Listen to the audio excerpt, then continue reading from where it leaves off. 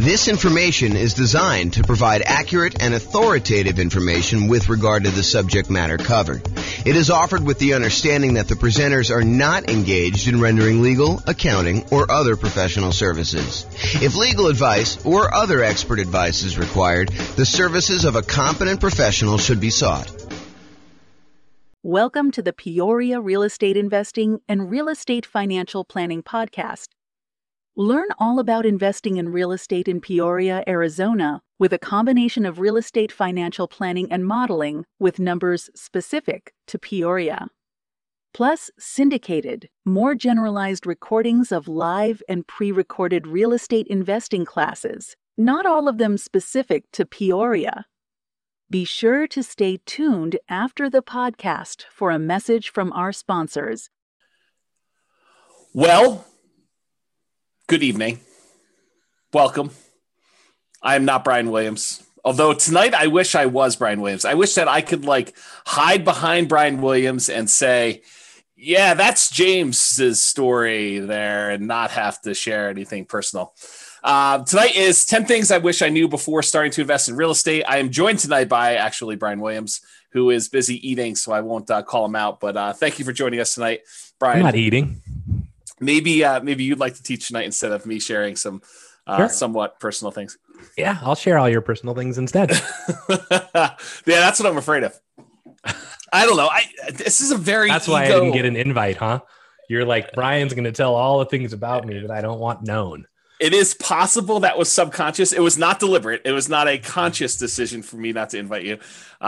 It's possible it was done before I started sending you invites again. I don't know. Some week when I'm teaching at some point, you're gonna forget to send me an invite, and I'm just not gonna show up. Well, I mean, for most classes, I probably could wing it or change it to ask me anything or something like that. But that depends on the class. Although, I mean, when you prep for a class, it is way better than me winging it without having to do any prep ahead of time. Because it's not like I prep for a class that you're going to teach. So, right. Oh my goodness. Okay. Yeah. Tonight's some people say that public speaking is the biggest fear in the world and all this other stuff. For the most part, I don't get really nervous when I have to go and teach a class or do anything like that. But tonight, for some reason, I really am worked up. My stomach's in knots. I told Tammy the other day, I was relax. Yeah, probably true. Probably true. All right. Upcoming classes. Yes, exactly. Nick says James has a beard and not Brian. That's really bizarre. Oh, you have a slight beard? Yeah, that's 4 weeks for him. This is 2 days. That is true. It's probably even more than 4 weeks for me. And the spots that look like they're not coming in, that's just gray. You can tell. It's not that I'm light down here. It's that's probably the darkest part of my beard. It's just all gray. So last time when I had my slightly longer beard and you were like, what's wrong with your you look like you have fangs. So I got self-conscious and shaved my beard off. So it's chop gray. It's like chops, right? I don't know. It comes down on the sides here. I don't know. We can talk about this later. Okay, just breathe. Here we go. Upcoming classes. Next week, much better class than tonight, I can assure you. I don't know what I'm teaching yet, but it's 8 money-saving, risk-reducing real estate investor insurance tips. And I'm sure it's going to be amazing. I'll come up with some really great tips to talk to your insurance agent about and things to remember to do and all that stuff. It's basically the insurance class that you guys probably didn't know you needed or wanted, but it's coming. So I'm surprised you only have 8.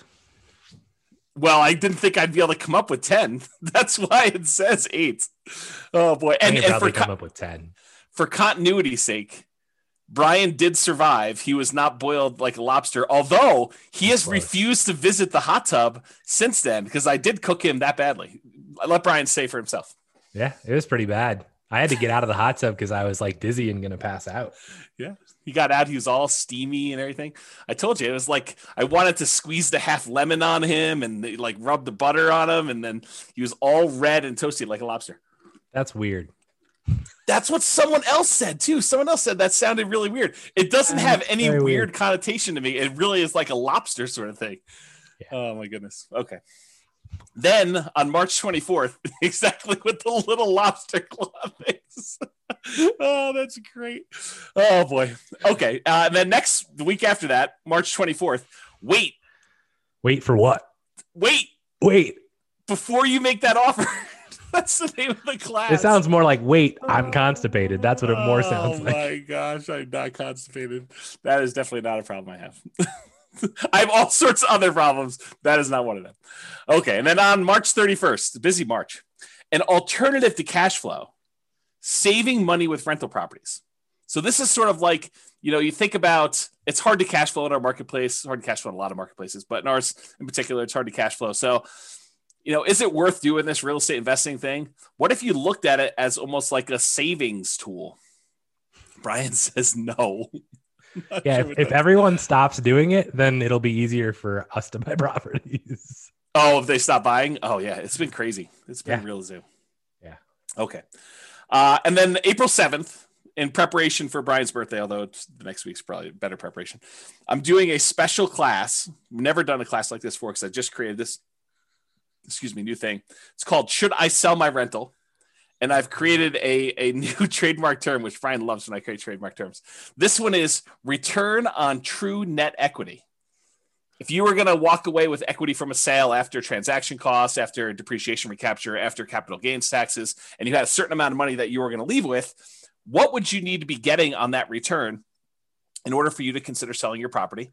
And what's the return you're getting from your real estate on that net amount after you calculate all your expenses? So it's a really interesting new concept. You're going to love it. It's going to be pretty amazing. And it kind of looks like it says redneck. If you kind of just redneck. I mean, it's the redneck, something. It does not look like that. Yeah. Oh my goodness. Thanks for that prep for my birthday. Yeah. Well, I mean, the next one is stress testing your real estate investing portfolio, part 1. And part 1, I'll give you a hint. Part 2 is not the next week. I know. I figured you were going to say part 2 is not the final one. Well, that is also true. Part 2 is not the final one. Oh my goodness. Yes. Class is going to be terrible tonight. You should all just leave. I agree. Because if you guys all leave, then I actually don't need to share. I don't need to be vulnerable. Everyone should call their friends and tell them to log on.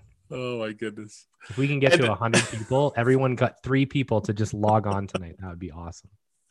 Oh my goodness. Okay. And if you don't like the classes, tell Brian, send him an email. He loves hearing about complaints about class topics because he has no input on what we're teaching at this point. He can suggest a class if he wants to. You can go to realestatefinancialplanner.com/suggest or call me. Just tell me what he'd like to teach. Oh man. But if you really don't like the classes, you can go to realestatefinancialplanner.com/suggest and you could suggest a class. You can vote on what other people Does anyone do that? There was a time when people were actively suggesting on there, but I really wonder if the website is still working because I haven't seen anyone in like 3 weeks on there doing anything. So either they're like, you're right, James, you have taught all the classes that we need. There's nothing else I could suggest. I mean, some of the ones you're coming up with are great because I wouldn't have thought of that one. Or who knows? Maybe they're just not willing to give feedback. Well, I mean, I know when we planned NCRAG for like the past 3 years, we're like, what are we going to teach that's different? And it's like, right, you've taught a lot of stuff. Right, exactly. So it's hard to come up with like, what else do you want? Because ask a question, we have a class for that. Like we have all 2 hours just for that question. That's right. Oh yeah, you want to know about that? Let me tell you the 2-hour version. Go listen to this particular class. You know the thing that might be good? It might be time to bring back story time and like interviews. Yeah, that's work though. I mean, you got to like line up the interviews and it costs me a dinner. And no one can go out to eat right now, so it doesn't really cost me a dinner, but it costs me a dinner anyway. I don't know, it's just crazy. Yeah. Yeah. I got high anxiety for tonight. Okay. Introductions via chat. Please make sure that you send to all panelists and attendees so that Brian and the rest of the audience can see your questions that you're asking. And then who are you and where are you from? If you can answer that in the chat window, that'd be awesome. And then what did you wish you knew before you started investing in real estate? And if we get enough replies from you, then I don't need to share mine. So please be sure to share your things there. And that'd be great. Then if you have questions throughout the webinar, please do use the chat window. We will try to do that. And I will start looking through the responses here. What was the link for the suggest link? realestatefinancialplanner.com/suggest. So there you go. Oh, you're going to put it in there? Did you have to put HTTPS or whatever it was? No, they can paste it. Okay. I mean, Dan asked. I know Dan will know how to use those letters. He does. I'm not worried. He can probably tell us something about this. Right. He's going to tell us if the site is up or not, and then he's going to start suggesting stuff. Oh, man. Okay, good. Well, hopefully he's got some good suggestions. That'd be great. Okay. There's a podcast. This recording will likely not make it to the podcast. Well, it depends on how personal I get, really. If I keep it relatively sanitized, then it may not make it up there. If I really go and start, I don't know, crying on the episode, if I cry, it will not go up. I will tell you that right now. So there you go. Yeah. That picture actually looks remarkably like what I look like right now. Yours does not. Yes, that is true. Oh, that was great. I have a Rogue shirt on. It's just not gold. And I have about that length of beard and about that length of hair. Yeah. I think I'm wearing a Rogue shirt. It's just hidden. So. Yes, I know. It's unfortunate. Yeah. Okay. So realestatefinancialplanner.com/podcast if you want to listen to the podcast episodes. And I'm glad to see that some people are dropping off from the recording. So thank you very much for doing that. Although you've dropped off so you can't hear it. It's also available on iTunes, Spotify, Stitcher, and TuneIn. All right. It's like you get closer. My nerves increase. Like I can feel my blood pressure increasing, and I don't know, it just feels very anxious. Well, just relax. So Hunter says, I wish I knew the importance of networking, connecting with people. That's a good one. I did not have that on there. I think I didn't have that on there because I definitely was networking, connecting with people. So that's actually one of the things I say at the end is there's probably a whole separate class on things that I did know that I happened to be right about. Because I could have happened to have been wrong about a lot of this stuff too. This is a good one. I wish I knew about all of this in high school. That is a good one. Yeah.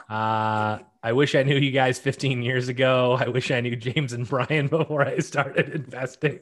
They might not be saying that after tonight. Yeah. We wish we knew more about alternative forms of funding much earlier. We always thought you need 20% down, kept us from investing. I wish I knew everything already. Yeah. I don't know everything already. Not even close. Oh, that's awesome. I wish I had seen Boston on tour live.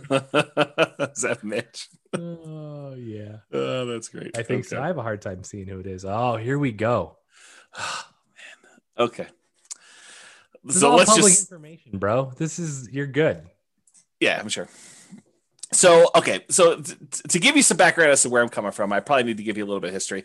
And as Brian did point out, this is all public information. It's not like I've never told anyone before. In fact, I think every blueprint has a lot of this stuff in it already, if you've kind of read it. But so I opted to build 2 multi-million-dollar portfolios twice. One time because I failed. And I lost everything, and I had to go and rebuild it again. So this is sort of like, for me, going back through and doing this class was really hard for me, actually. It's like very emotional.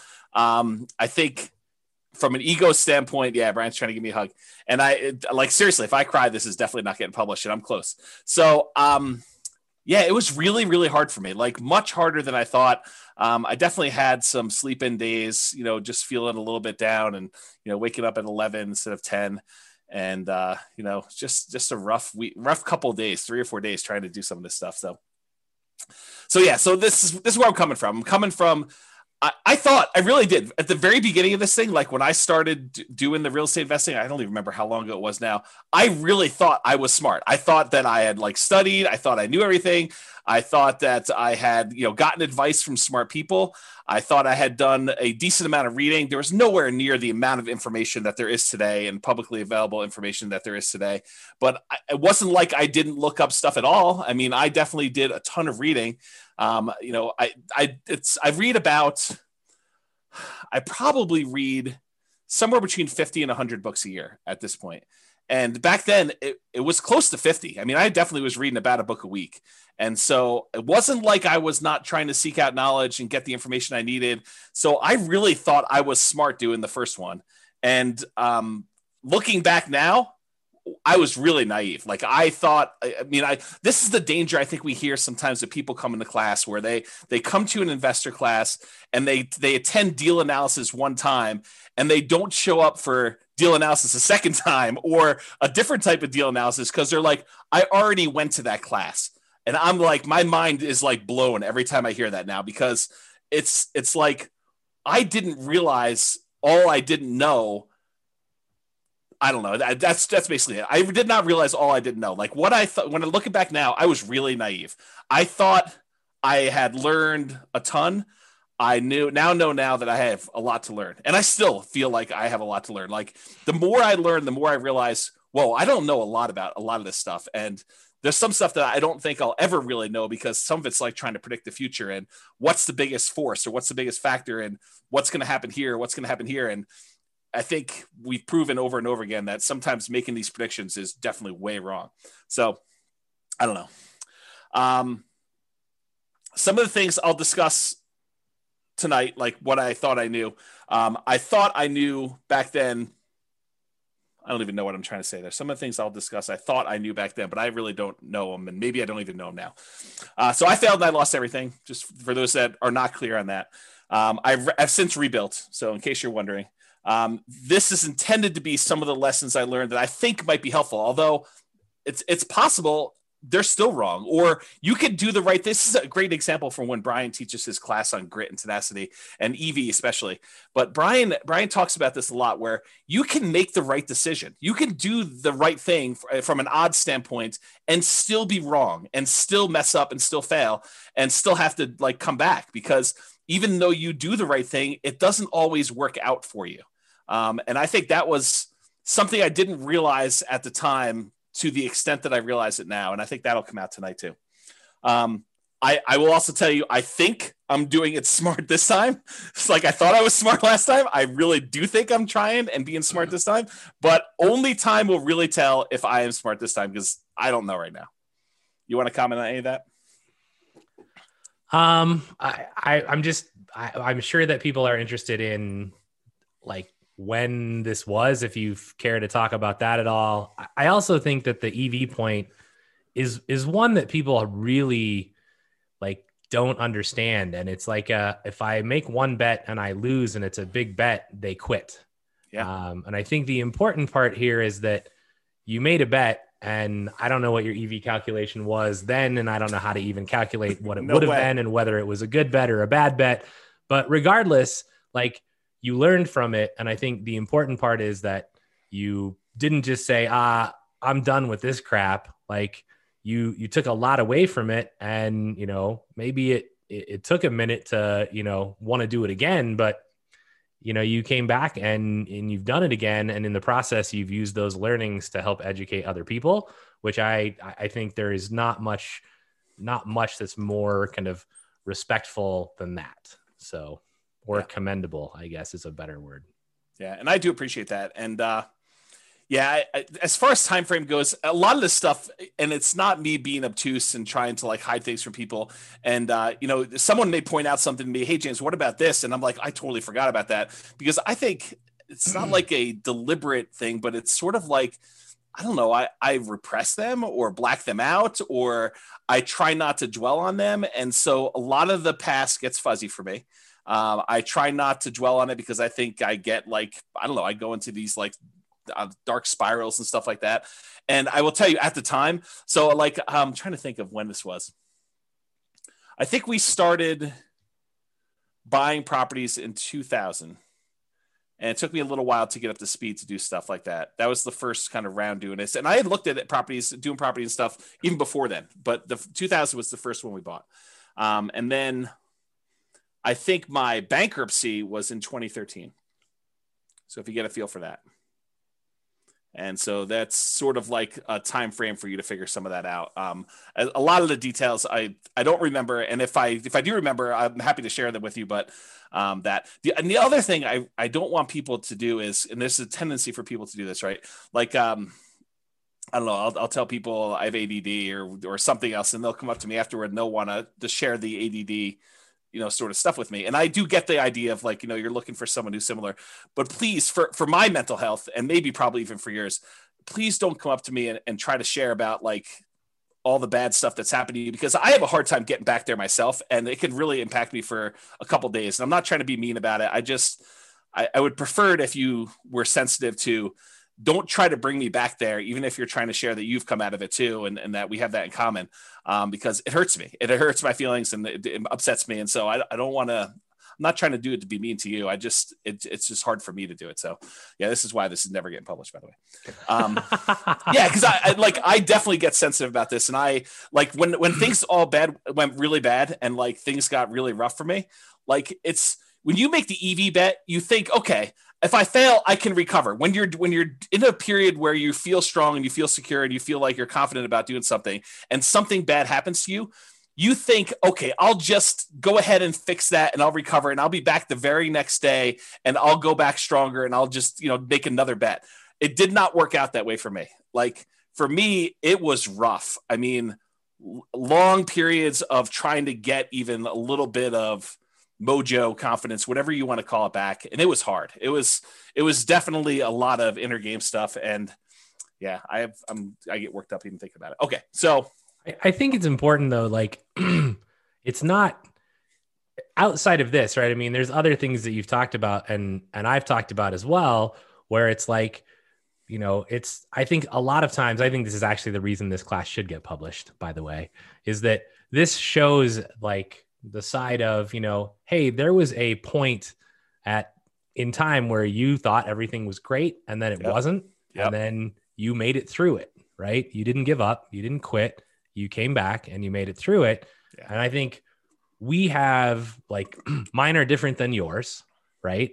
But I definitely have at least 2 of those events in my life where it's like, well, things are just not going the way they're supposed to go. And mine are very different than yours. Yep. But, all of us have those. And I think it's important to actually, it's hard, but I think it's important to actually discuss them and know that, if nothing else happened, your comfort zone expanded.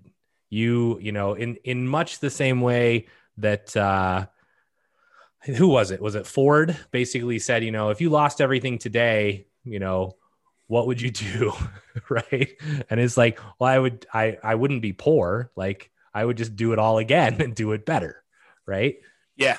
And I think that's important. And so to comment on the Ford thing, because I definitely remember that quote. And I remember being, a very arrogant, very cocky, 20-something-year-old, whatever it is, thinking very similar things like, okay, well, if I do it, I might as well fail big and then I'll come back and I'll just recover and I'll do it again.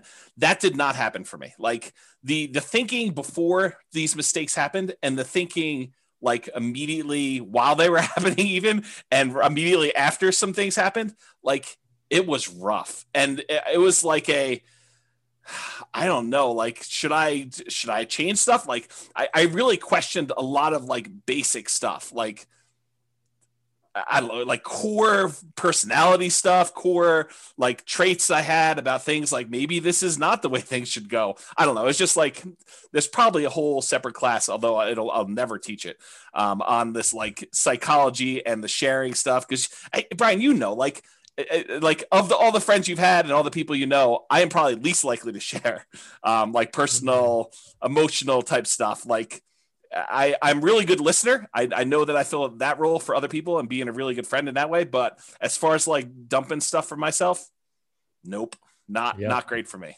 So yeah. I don't know. I think the impact of you sharing or expanded to anyone, right? But I think the impact of you sharing what's happened probably has a much broader impact than you actually will ever know. And so, you failing in this way probably helps lots of other people hopefully not fail. Yeah. Yeah. I hope that's true. I really do. In some ways it's like, if I can prevent one person from being in that situation that I was in, that's worthwhile, right? Like trying to stop somebody from having to go through what I did, or at least maybe someone who is forced to go through something like I did, at least knowing that one person came at this, so there is a path out if you could get there. Yeah, I don't know. Maybe that's it, but yeah, I'm getting teary-eyed. I need to refocus for a second. So yeah, okay. So I'm just gonna try and make you cry even more. Because when you get teary-eyed, I get teary-eyed. So I'm just, since you're halfway there, let's just push you over. Oh my gosh! Here so yeah, I mean, people in the comments are like, I agree with what I said. Makes sense, James. You're doing great. Those convos are those that really hit home with newbies. You guys are awesome. Sharing your vulnerabilities to help others is commendable and very helpful. Thank you. And then somebody says, I didn't know this of your past, but seeing where you are now, it only makes me admire you even more. Right. And then you are awesome, James. See, I appreciate that. Thank you. So there you go. All right. Breathing. What? Yeah. Do you need a break? I'm working on it. Hopefully, you want me to teach this slide? Well, this literally is all 10 of them, so it's right here. This is the last slide of the day. No, there's a whole bunch of other slides, but I'm going to give you the list up front. This is there's definitely some overlap on this list. Like certain ideas, they kind of resonated, and I was like, well, that's really sort of similar to this, and so you'll see them. But we'll have some good discussions, I think, tonight. The first thing I wish I knew before starting investing in real estate is it is not a get rich quick, and I thought I knew that, but I also thought that I could speed this up. I thought, this would be something I could brute force, smart, through hustle, through grit, just kind of get it done and make this happen very quickly. And I will tell you that is not the case. And I'll share some stuff with there. The second one is actually a quote, and I kind of refer to this as not buying crap because it's at a discount. But this is the quote from Charlie Munger. Great business at a fair price is superior to a fair business at a great price. And I'll talk a lot about that today as I kind of talk about some different things. But the basic idea is just because you can get a property at a discount does not mean that's the property you should buy. There's really compelling reasons to buy quality. And I will talk about some of those tonight. And that was one of the big lessons I had from kind of version 1 versus version 2. Yeah. What's interesting, I know this quote, right? I've heard it from you a lot. I've seen it from his book that I've not read. But, I remember when I was starting out and we were driving around, and this just occurred to me. Like I've never thought about this way before, where I was like, I want to buy stuff that's just ready to go. Like I'm not wanting to do any work. And you were like, that's just not normal. Like it's not what anyone else is doing. And I was like, I don't really care because I don't know how to swing a hammer. Yeah. Right. Like I can maybe clean the house and have it recarpeted or repainted, but that's the max. Yeah. Right. And I think about this quote now and I'm like, in some form, I'm buying a great house at what was a fair price. Yes. Instead of buying even a good house at a great price. Right. And it turned out remarkably well. And I actually think that in a sense, many of, all of the people that are buying the, new construction builds are essentially doing this. Yes. Which I think only bodes well for them in the long run. Yeah. And so I'll make a comment on this because I don't think I have a slide in this, although I probably should have included it. And if I ever do this class again, which I probably will never do. We should add the 44 of you that are here. Congrats. Yeah. You're the only 44 that are ever going to see this. Exactly. So here's the interesting thing. So Warren Buffett, who is Charlie Munger's business partner, they both do like Berkshire Hathaway. So Warren Buffett originally learned from a guy named Benjamin Graham. Benjamin Graham was a college professor, a real estate investor, kind of ran a mutual fund or a hedge fund, whatever you want to call it. And this is, Warren Buffett went to college at, I think, Columbia and learned from Benjamin Graham how to be an investor. And Benjamin Graham wrote a great book. It's called The Security Analysis. And he talks about his strategy. He also wrote a book called The Intelligent Investor. And so Benjamin Graham's strategy was to buy deeply discounted properties that a lot of times they were on their last leg. He used to refer to it as cigar butt type deals, where you buy a property, you pick up a cigar butt and it's got a couple good puffs left in it that is going to bring you some revenue. And so that was sort of the strategy that Warren Buffett was using that Ben Graham taught him. And that was Warren Buffett's primary strategy of buying deeply discounted property, something that was distressful, that they could have, a couple last puffs of life where they could make some money for him. And then he could eventually sell them off and do that. And so he'd look for discounted properties, buy them when their value kind of returned to normal, or he could get a little bit of money out of them. Then he would eventually sell them.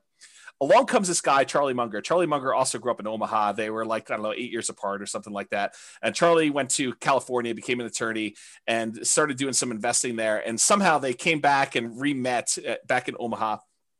And Charlie had a different strategy. And Charlie was, and Warren Buffett apparently admits this, but Charlie helped Warren learn about buying quality and, looking at buying quality companies that are at a discount that have some type of economic advantage or exceptional growth potential in them, and buying them and then holding them forever, instead of this idea buying this deeply discounted stock and then holding on to it until you had to sell it in the future. And so Charlie Munger was largely responsible for Warren changing his plan. And I will give you credit, Brian, because you definitely helped solidify this thinking in my mind, because one of the things I was struggling with coming out of a lot of the challenges I had is, what were the things that went wrong with the beginning? And sometimes it takes someone else doing a strategy and seeing, how that works, because a lot of times we can't visualize how things work and really what the problems are going to be until someone else does it. And you're like, oh, and especially when you have unprecedented insight into how things work, because I think being as close as I was to you, I got to see a lot of how this was working out for you. And I was like, yeah, this definitely reinforces some of these concepts that Charlie Munger was kind of teaching Warren Buffett. And so that's sort of how I look at it. Not that I am Warren Buffett and you're Charlie Munger. In fact, it's probably the opposite, but the parallel in my mind, at least, is there of you coming in and helping me realize that this idea was more true than I wanted to originally believe, and seeing it in a different way. So thank you for doing that. I appreciate it. Yeah. And this isn't this was not a toot my own horn thing. And I will say, I didn't know any better, right? My journey started with, I saw the crap my dad was buying and renting. And I'm like, well, I ain't dealing with that crap, right? Don't do any work for 20 years. You go in and the carpet's torn up and the sink's falling off the bathroom. There's barely a shower. I'm like, that's just stressful. Right. So I'm like, I'm not doing it that way. And the only other thing I knew was the place that I lived in. And I was like, I bought the exact thing. Right. And then I was like, well, I know how my landlord is currently doing this, and they seem to be making a lot of money. So buy one of those. And then it was like, well, why not just go buy these? Right. And I mean, a lot of it was, there's definitely timing and luck and market and a whole bunch of other things. Right. But for me, I think this is where, if you guys hear us teach something, I mean, we're probably right, but we could be wrong, right? I mean, and this is what it is. If you think that your plan is good and you vetted it and you're not just guessing, then go try it, right? Don't be afraid to step out of the norm. Cause I remember every house we'd pull up to, and James would be like, we'd walk through a house and I'd be like, yeah, this is just not really ready to go. And he'd be like, this is what most people are buying. And I'm like, yeah, well, it's not what I'm buying. So pass. Right? That's true. And we'd go find something that looks pretty. And he'd be like, well, this is more expensive. And I'm like, I don't really care.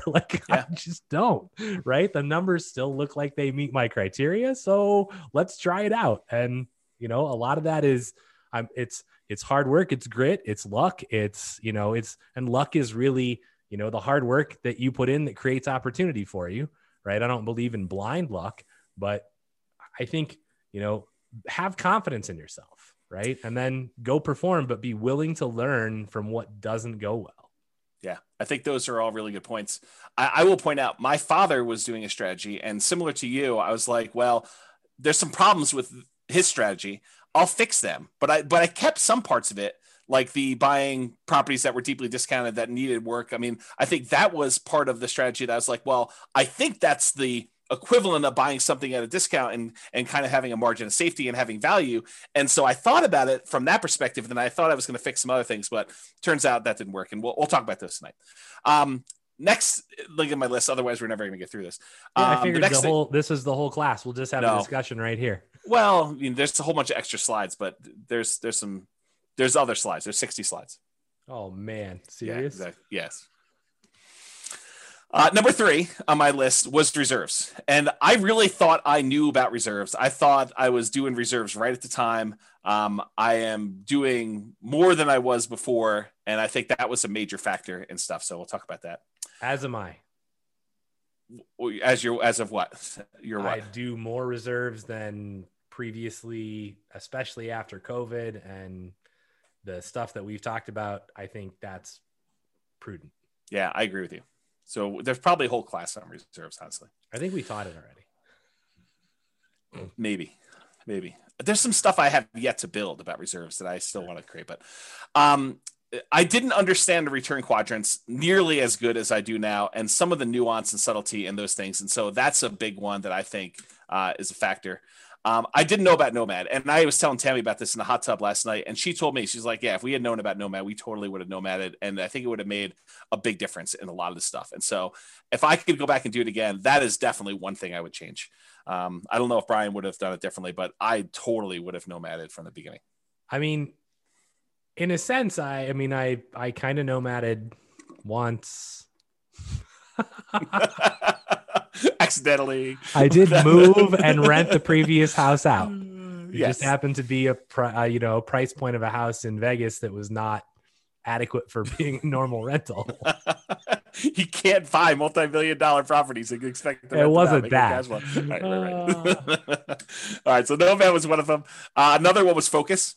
I think for a long period of time, I was seeking. I was open and willing to trade up a strategy that was working for a possibly better strategy. And I was constantly spending time and resources trying to figure out a better strategy.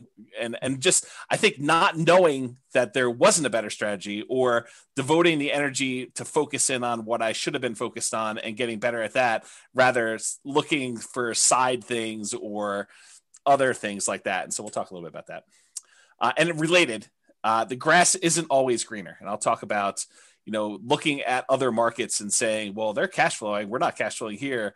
Maybe I should be investing there, and kind of like the downfall, some of that. The past is not equal to the future. And so definitely some things about, well, historically, this is how it's worked. So it's got to work that way in the future. And now I have a much better appreciation for that is definitely not how things always work. It's not like you can look back and say, oh, we've been going up 8% a year in Fort Collins for the last 8 years. I'm going to pencil that into my calculator and use 8% per year. That's false. And we'll talk a little bit about that. A much deeper, more nuanced understanding of income from properties, rents, other income sources on properties, and specifically expenses. And, this is sort of like the class that Brian teaches on capital expenses. Understanding like those numbers at a much better level, I think, was something I didn't quite have at the time. And that is a major lesson that I think I wish I had known back then. Kind of like the appreciation for what expenses do I have control over? Which ones do I not have control over? Which ones are going to be very large as a percentage because they don't change much, whether you're buying a $50,000 house or $250,000 house, and how those things impact stuff. I think that those things I didn't know. And then sort of the last one is I was incredibly competitive, incredibly driven to like do a bunch of stuff when I was younger. And I think looking back now, I should have been a little bit more balanced, a little bit more patient, because I do think it's timing.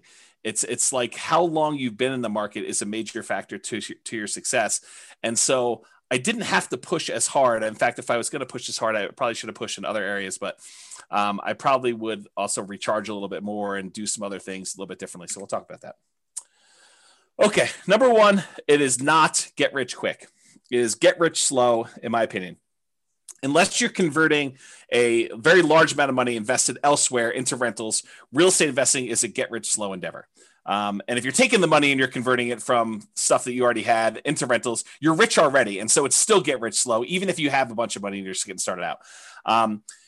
If you have a chunk of money already and you're kind of investing in it, you might have a baseline of income coming in from the money that you're investing. However, that's not the norm. And it definitely was not what I was coming from. So I I'll talk more about this later, but the idea is that I didn't have a ton of money when I got started in this stuff. So it was really hustling and trying to, convert job income into real estate investing income. And then eventually, for a period of time, at least, trying to be creative and being a real estate entrepreneur and generating income from real estate entrepreneurship.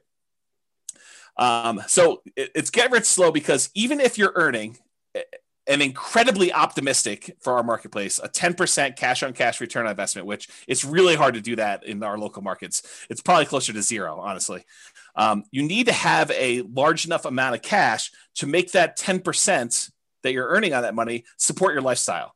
And so that's really hard to do. And it was exceptionally hard to do here in our local marketplace.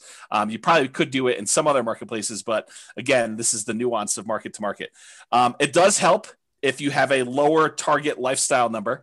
And I probably didn't realize just how big of an impact that had.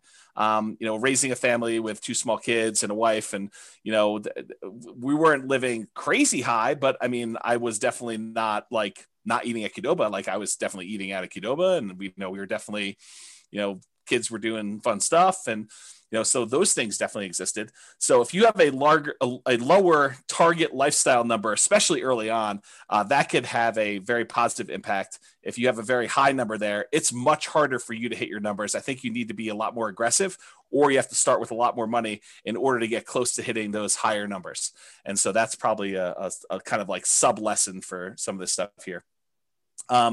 We weren't, back when I got started, we definitely were not seeing 10% cash on cash numbers, return on investment, with the exception of sometimes we'd find a deal where you could buy it, but we were buying them by doing the burst strategy. You buy at a deep discount, you do rehab on it, you rent it out, you refinance it, and pull all or most of your money out. So if we were getting a 10% cash on cash, it was only 10% because the amount we had invested was so small. So it was like very small dollar amounts, even if you were able to get that 10% cash on cash. We were not seeing numbers where you could see 10% cash on cash return or anywhere near that, with large numbers that we could do down payments. So that's why I think it's more of a get rich slow sort of thing. So this is Charlie Munger's quote. You can probably tell I just finished Charlie Munger's book. So I'm kind of on a Charlie Munger kick right now, although I've always been a fan of Warren Buffett stuff. So this is not all new to me, but it's refreshed in my mind because I literally just finished it a couple days ago. So here's a quote from Charlie Munger. "The first $100,000 is a bitch, but you got to do it. I don't care what you have to do. If it means walking everywhere and not eating anything that wasn't purchased with a coupon, find a way to get your hands on $100,000. After that, you can ease off the gas a little bit." And what he's really talking about is the effort that's required for you to get that first 100K. You need to rely on your own actions, your own effort to do it. After you get 100K, the 100K itself becomes an asset that helps you get to the next 100K. And then when you get to that, the 200K helps you get to your next 100K. So the money you actually have starts to work in your favor to get you to the next step. For that first one, it's all you. And you got to really put your head down. You got to work hard. You got to make it happen. And it's really challenging to do. And he acknowledges that. We did this at a shareholder meeting for Berkshire Hathaway, is my understanding. Do you want to add something to that, Brian? I saw you nodding and bobbing. Yeah, I mean, so for me, if you go back a slide, I would choose to reword this a little bit. Or forward. I don't know what that slide is though. Can't comment on it yet. But for me, I don't really, in my own personal life, I make a distinction quite heavily between rich and wealth, right? Yes. So for me, this would be get wealthy slowly, right? To me, the rich is not the goal. Being able, and rich to me is I can demonstrate that I'm driving a Lamborghini or whatever and kind of more showing off the money. To me, it's, are you wealthy enough? And wealthy is, do you have whatever it is that you are doing? Do you have enough time with your family? Do you have whatever your why is? Have you accomplished it? Right. And I don't care if you have $1 million. If you only need 300,000 to do that, then do you have that? Right. So to me, it's really get wealthy slow and live up to your why. So I would add that to this slide, and then you can go to the next slide. And this one, I mean, I couldn't agree more. Right. I talked to my kids about this even. And it's like, when you start out, things are going to be hard, right? What you see now is not where you will start, right? This is, like, yes, you'll not live in the house that we live in. You will live in a shitty apartment that has 1 bedroom and 1 bath. And, and I tell them this story. Like, I had a college roommate, and we rented a 1-bedroom apartment that had a kitchen that was literally like 6 square feet, right? Like, not very big. And we slept in the same bedroom in different beds. And I tell my kids this because I want them to understand, like, you don't start here. And the funny part of the story is my feet would hurt every morning when I woke up, and I couldn't figure out what was going on. And one night I woke up and my feet were basically at the head. I'm not sure why he didn't put his feet next to my feet, but like, our beds were in an L shape. And I woke up and he's got his fist cocked like at 2 a.m. And I'm like, bro, what are you doing? And he's like, you're snoring. And he was punching my feet at night. That's awesome.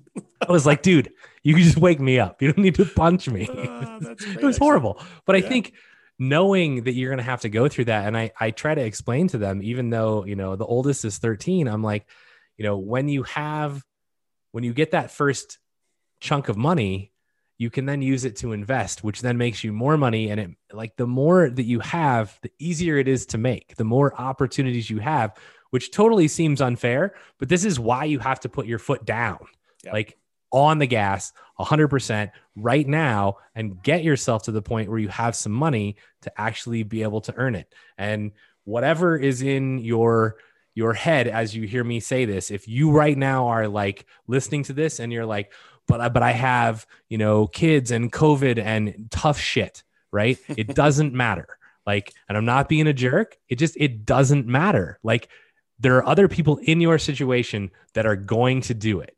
And so if anyone can do it, you can do it too. And what you have to know is you just have to decide you want it bad enough, right? In any situation, you can eventually get there. So it might take you longer. That doesn't matter, but you have to be dedicated to the process.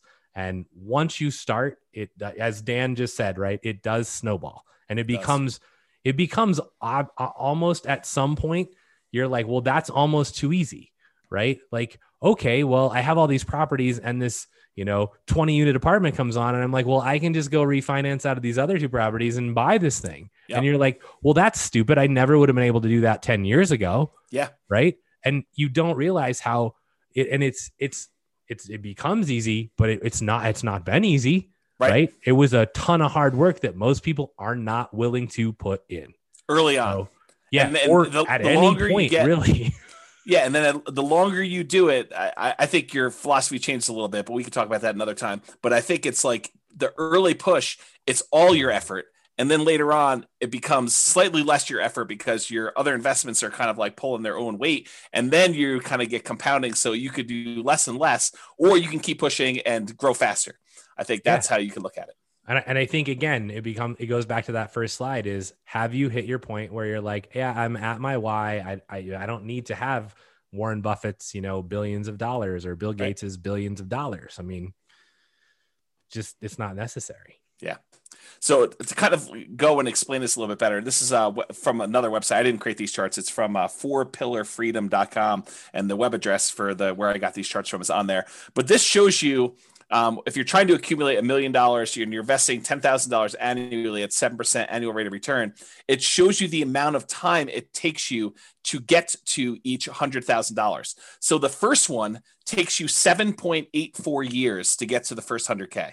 That's you like having to generate all of it yourself, like working hard, putting in the time, putting in the effort. Like that's the, not eating unless you have a coupon, and, walking everywhere and all that stuff. But then the next one only takes 5.1 years. So that's the next time it takes to get 100K more. Then the one after that is only 3.78 years. Then the one after that's only 3.01 years. Then it's 2.5 years, then 2.14, then 1.87, then 1.66, then 1.49, then 1.35 years to get that last 100K in order to get to $1 million.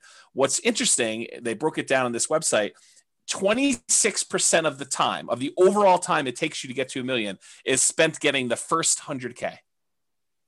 74% is the next 900K.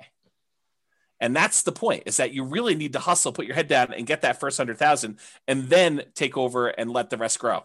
This is the same website. It just breaks down and shows you 26% was the first 100K, took 17% of the time to get that second 100K, and then 57% to get the remaining 800,000.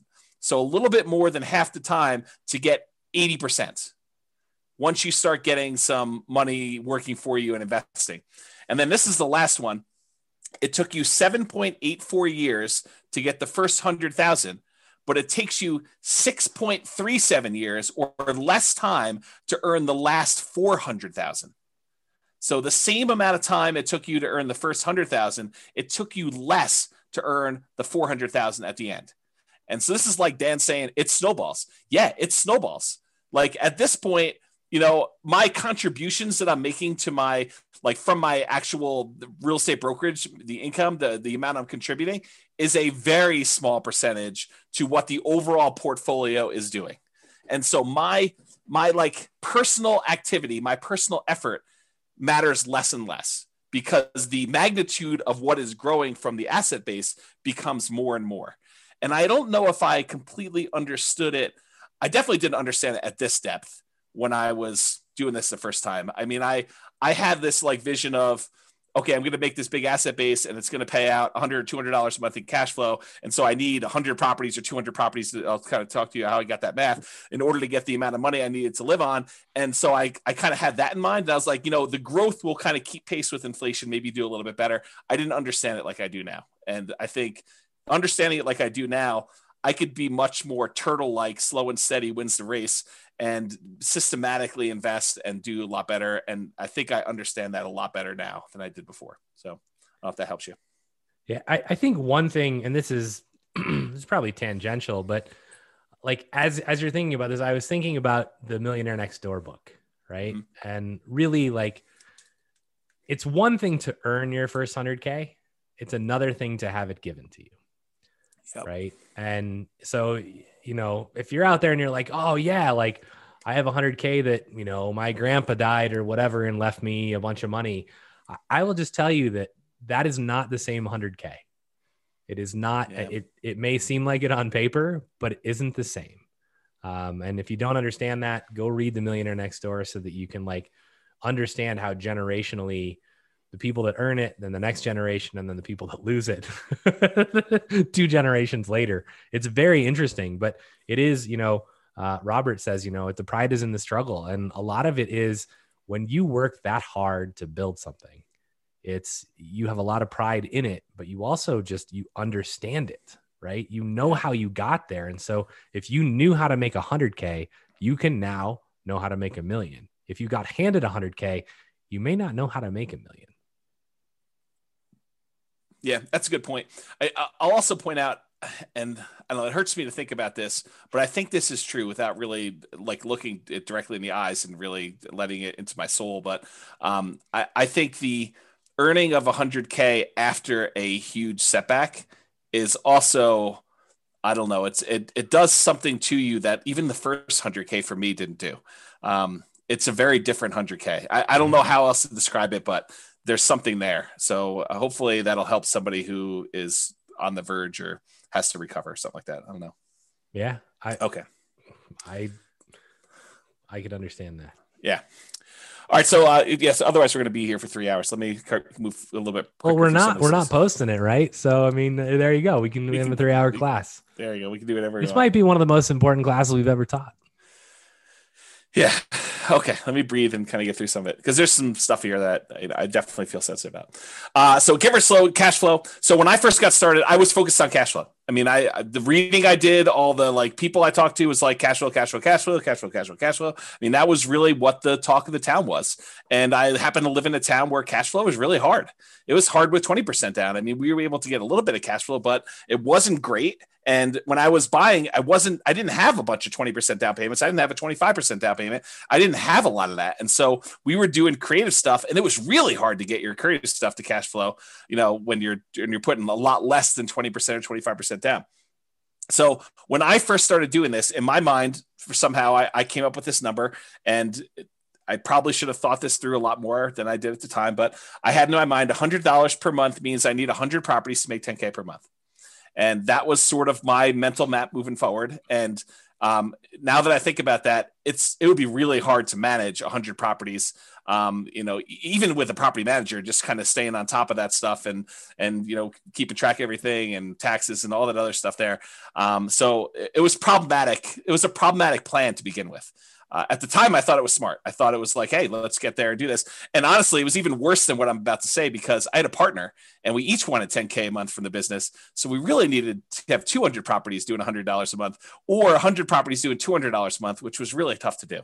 And this was in my mind, it was my first step number, right? Like, I didn't go into this thinking I was going to have a $100,000 a year type business. I was going and thinking it was going to be really successful, and it was going to be a lot more than $100,000 a year. So that was like let's get to here, and then we'll talk about how we're going to get to whatever it was, phase 2, where we really turned on the afterburners and did it. So it's kind of there. That's where I was at the time. Then I switched, and I planned to use it to generate income through POP. So originally I was trying to do this and replace income. I mean, I was like, okay, if I can get to 100 properties, then I could do this. I can get to the point where I replace my income, and then we really can focus on wealth building, and we have a passive income baseline that we can work from. And that was my original thought.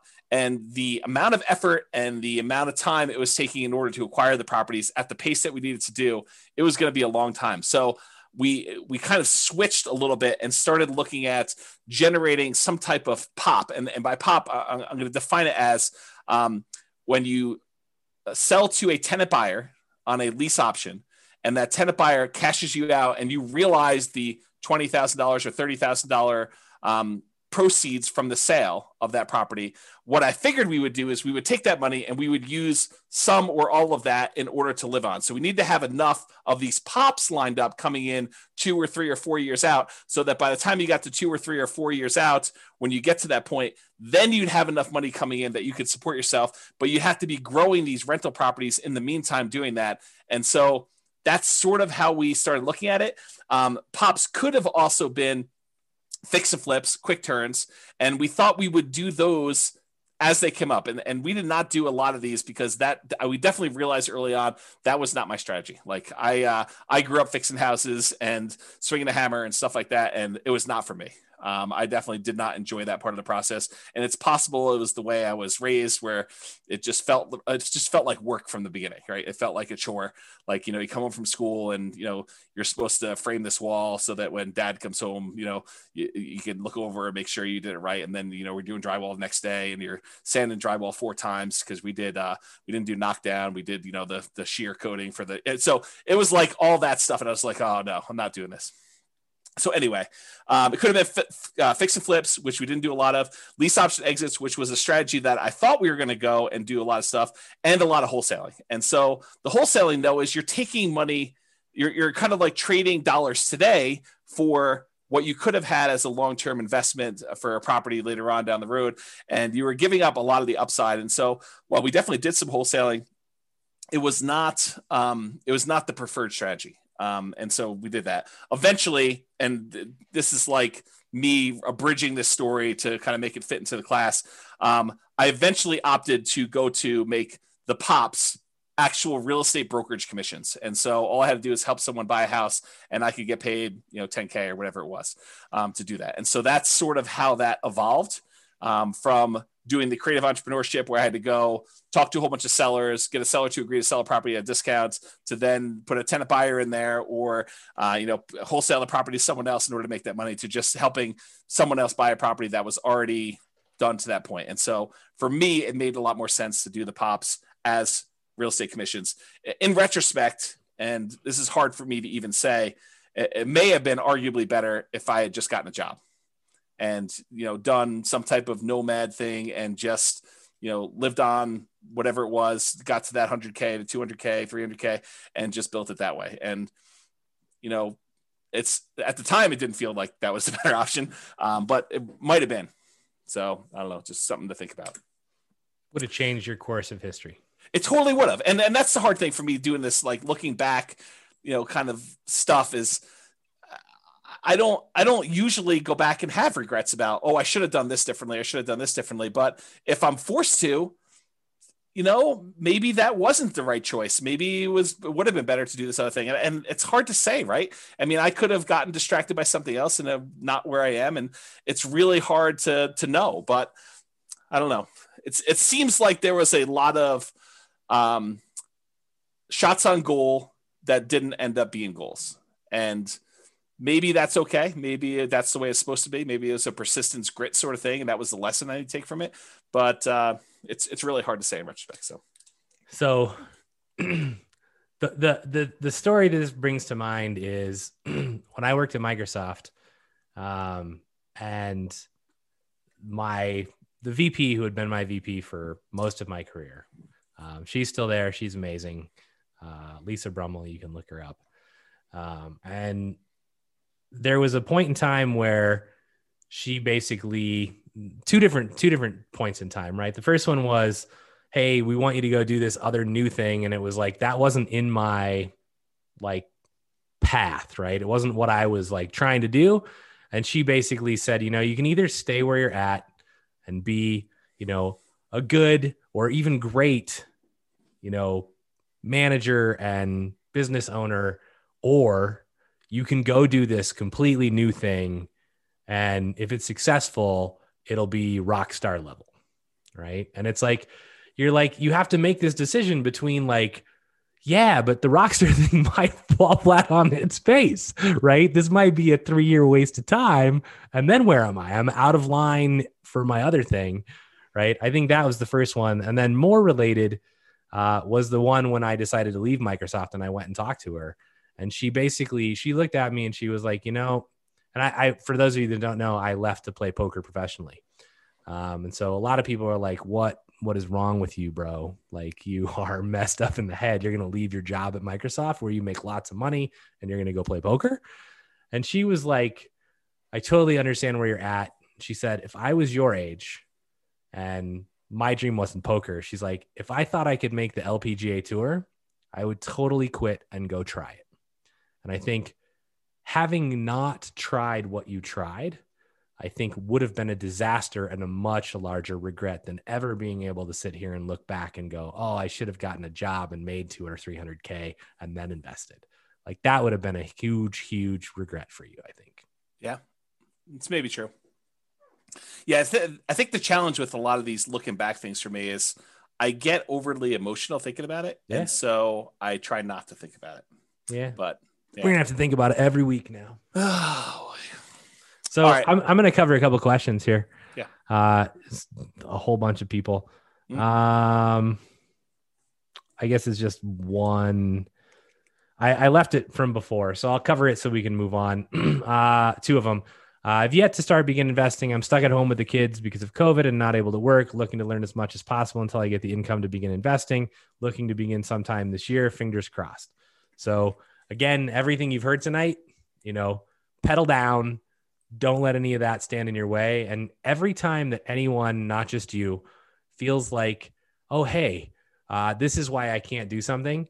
I just want you to remember me looking you in the eye and going, bullshit. That's a limiting belief. And then I want you to examine to see if it's actually something that's preventing you from doing it, because it probably isn't. And we all have them. Right. And James and Royce and and we try and call each other. It's that just seems like a limiting belief, Brian. That's just crap. You can do it if you want to, you're choosing not to. And so I don't know your situation and I'm not pointing anything at you particularly, but definitely examine where your kind of beliefs lie, because there are people who are in really dire situations who still manage to do amazing things. And so it really becomes how bad do you want it? And when can you, step forward and move towards that? So I hope you're able to start this year. And I grant you COVID has messed lots and lots and lots of stuff up. Yeah. I literally hear that every day right now because we're hiring for a position and it's got laid off because of COVID. I got laid off because of COVID and I had a great job and then COVID. And it's oh yeah, it's crazy. Next question. I'm in my current first home looking to jump to the next and claim that the new one is primary residence. So essentially nomad, which is awesome. Rent my place, first time landlord. Nervous because of CO laws, which I assume is meant as Colorado laws that heavily favor tenants and not landlord, which actually isn't true in our state. Our state is actually much more geared towards landlord, although it's swung a little bit, but it is not like California where it's, and maybe this is supposed to be California, right? In which case you're dead on. But in Colorado and even anywhere, like it's okay if the laws favor the tenants, right? Don't be negligent. Like treat your tenants as human beings. I mean, and most of this stuff never comes into play. So don't let tenant or landlord laws heavily favor one way or the other deter you from being an investor. Yeah. And then what do we got? And Brittany says, thank you so much for that, which is good that she didn't just like log off. So you already have the right mindset, Brittany. I will just say that, like, for you to actually hear me say that and be like, thank you, like you're going to make it. So yeah, go get it done. Yeah. You're well on your way. Cause a lot of people would be like, F you, Brian. That's probably true. Which is fine. I totally am happy with that. And then I just go, great. I'm kind of done helping you. Yeah. All right, let me push on because we're at slide 18 of 63. So fair price. There's a lot more to deal analysis than the numbers on the spreadsheet.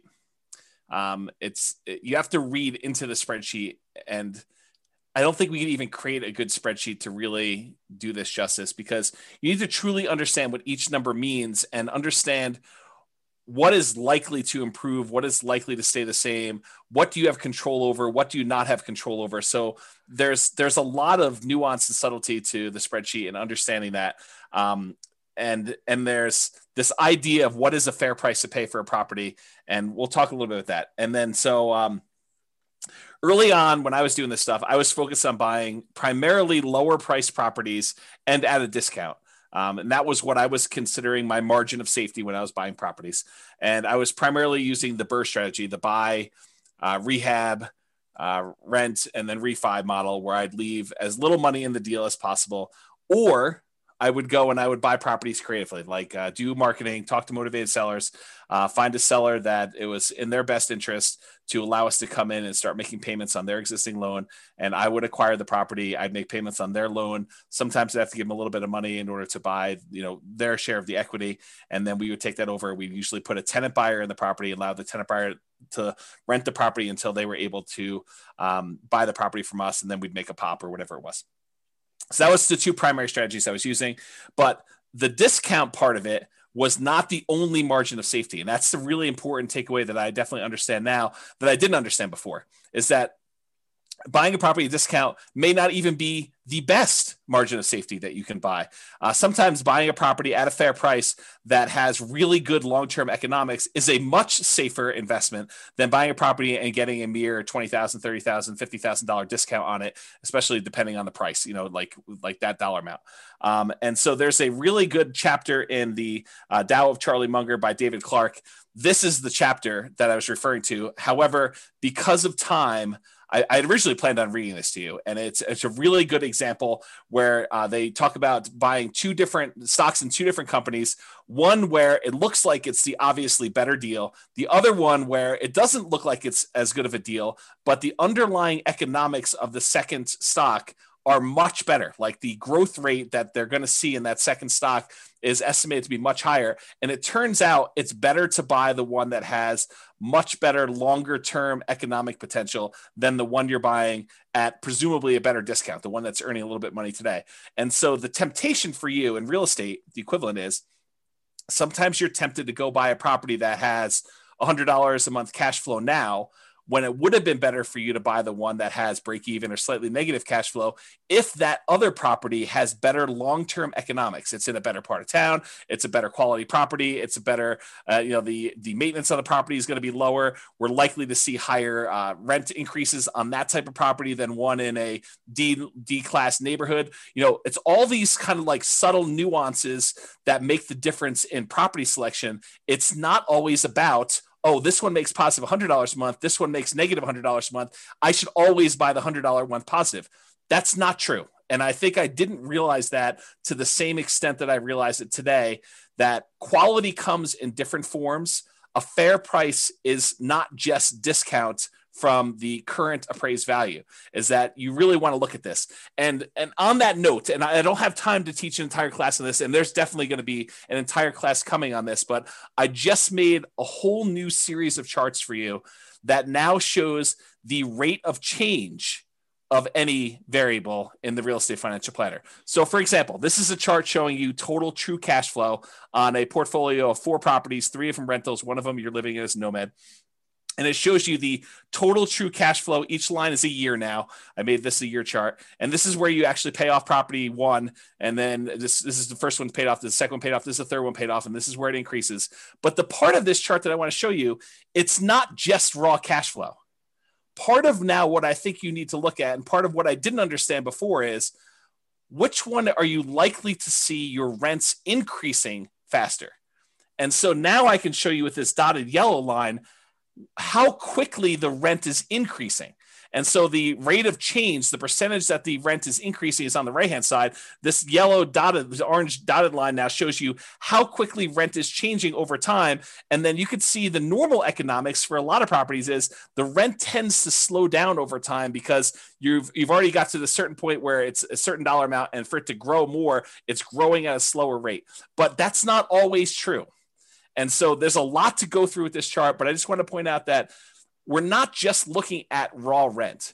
We're also looking at how quickly rents will grow, how quickly property values will grow, what the quality of a property is, and the things that are related to quality, like lower maintenance and lower vacancy and lower turnover and all those other things. They all have an impact on things, and they're more important than you might imagine at first. And so that's sort of the lesson that I kind of want to take away from that. And all of those little nuggets, yeah, when you don't come back to the same class that we teach the second time and the third time, those are the nuggets that you miss. And those nuggets become really important. I think they do. Because, there's like the first glance of how the blocks sort of fit together.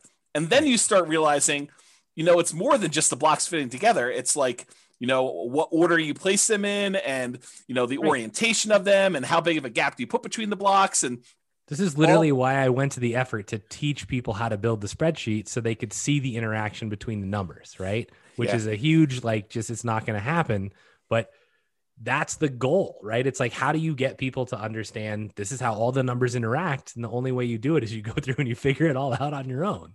Yeah. Yeah, and Skylar says I'm definitely going to read that. I'm assuming she means that article from the Charlie Munger book, but that's just one page of the book. And honestly, there's lots of other examples. If you search the web, you could probably find versions of that. But it's a pretty good example of why it's not obvious that you always pick the one that seems better at first blush, that you have to look deeper than just cursory surface level type numbers. Yeah, Tao of Charlie Munger, that's the name of the book. Okay, reserves.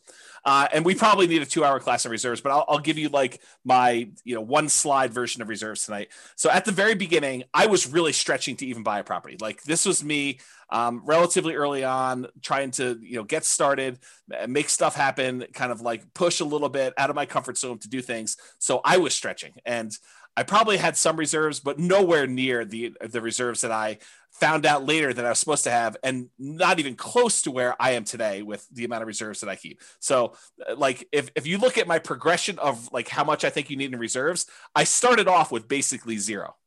I thought incorrectly, totally incorrectly, but I thought at first that having access to a large amount of credit was good enough for reserves. Oh, that was wrong. That was way wrong. But that's where I started. I met with a CPA early on with a few properties, and they told me 6 months of reserves for each property. That like hurt me. It like after that meeting, I felt like that's too slow. There's no way I'm going to be able to have 6 months of reserves and hit the numbers I need to hit in order to get to my 100 properties with $100 a month. That doesn't make any sense to me. Like, there's no way I'm going to be able to come up with that money. I don't have enough money for 25% down. So like, I'm not going to be able to do that. So I got to buy these properties creatively in order to do the creatively and to be able to support myself and have this money coming in from, either doing BRRRR or creative financing or whatever. I mean, I need more. I need speed. I need velocity in order to kind of hit my goals. So this 6 months, I fought that advice hard. Like mentally, it was hard for me to do. Emotionally, I mean, deep down, I knew it was right. Like I was like, that's why I fought it so hard. I was like, how can they say that? But like you have to get there. It's just, you're fighting it. You're like, this is going to hurt me. This is going to slow me down. I'm not going to be able to hit my goals. And that really, I struggled with that for a long time. I was like 6 months. I mean, there's no way we can buy at the pace we need to buy. If every time I need to buy a property, I need another 12K beyond what I need to get into the property and all the reserves I need on the other properties. There's no freaking way. There's probably a really good lesson here in that, because like one of the first times I heard about reserves in a way different than I thought about them, because I just thought, well, I've got enough to cover stuff if it comes up, and I'm not really concerned, and I've got lines of credit if I needed it. But I think if you ever find yourself like really fighting something, you might want to just stop and go, maybe they're right. Because when I heard reserves, I actually heard it from people in the mastermind group, and it was like, they were like 2 years, like really experienced investors who'd been in the game for 30 and 40 years were like, you want to weather anything, you need 2 years of reserves for every property. And I was like, there is no freaking way, right? Like that is absurd discussion. Like, how is that even possible? And you look at it now and you go, well, COVID, like things could have been a lot worse than they were. Right. And some of them still aren't great, but I mean, they could have gotten a lot worse. So you can easily go, oh, well, if you didn't have rent coming in for any of your properties for a year, would you be okay? If not, do you have enough reserves? It's hard. Yeah. Especially when you're trying to grow. Once you're in like stabilize mode and you're just like, yeah, I can just save more money and like not spend anything. And yeah, it's easier to build that up. But if you're trying to grow, you're like, I need to use this money to go buy another house. Yeah. I think It's that's hard. that was what was so hard for me, is I was like, there's no way I can do this reserve, 6 months of reserves, and still grow at the pace that I need to grow at in order to hit even reasonable goals. So I really struggled with that for a long time. Then eventually I did build up 6 figures in reserves, which I thought was a compromise at the time to what I thought, was good. It was a healthy 6-figure reserve. It wasn't like just over 100K. But even with that, like that was before the first failure. Like that was my reserve amount before I kind of had this big crash and stuff like that. I was not prepared for a prolonged loss of income and a real estate market correction, and not knowing when the market correction was going to end. And I got to the point where I was like, I wonder if I'm throwing good money after bad. And I really struggled with that for a long time. I talked to my advisors. I had some very, long conversations, sleepless nights, just struggle with that decision and how it went down. But I mean, I'm way more than that now, more than 2 years, in case people are wondering. Okay. All right.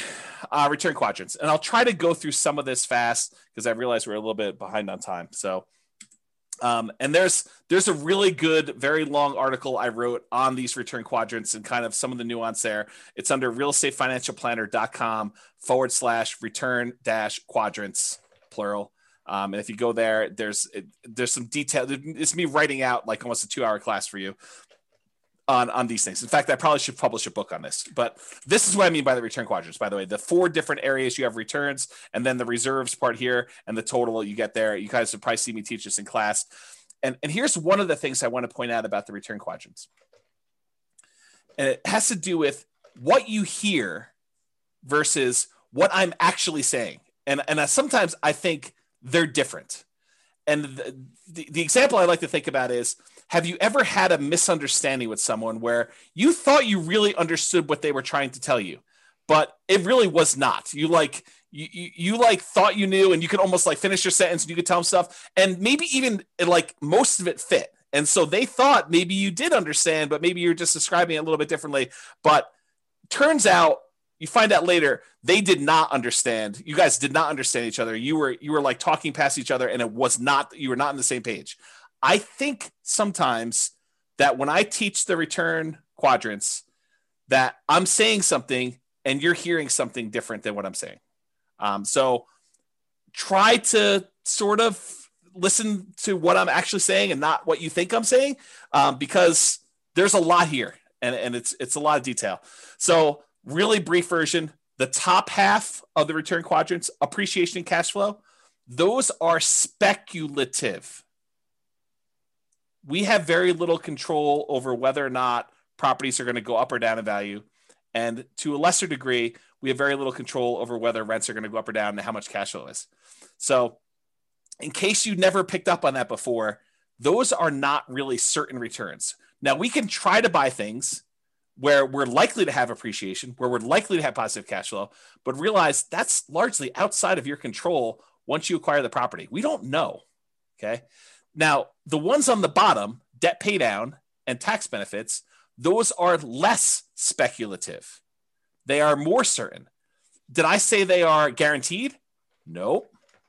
I said less speculative. We really don't, they're less likely to change, although they can change. Debt pay down less so, but tax benefits definitely a possibility.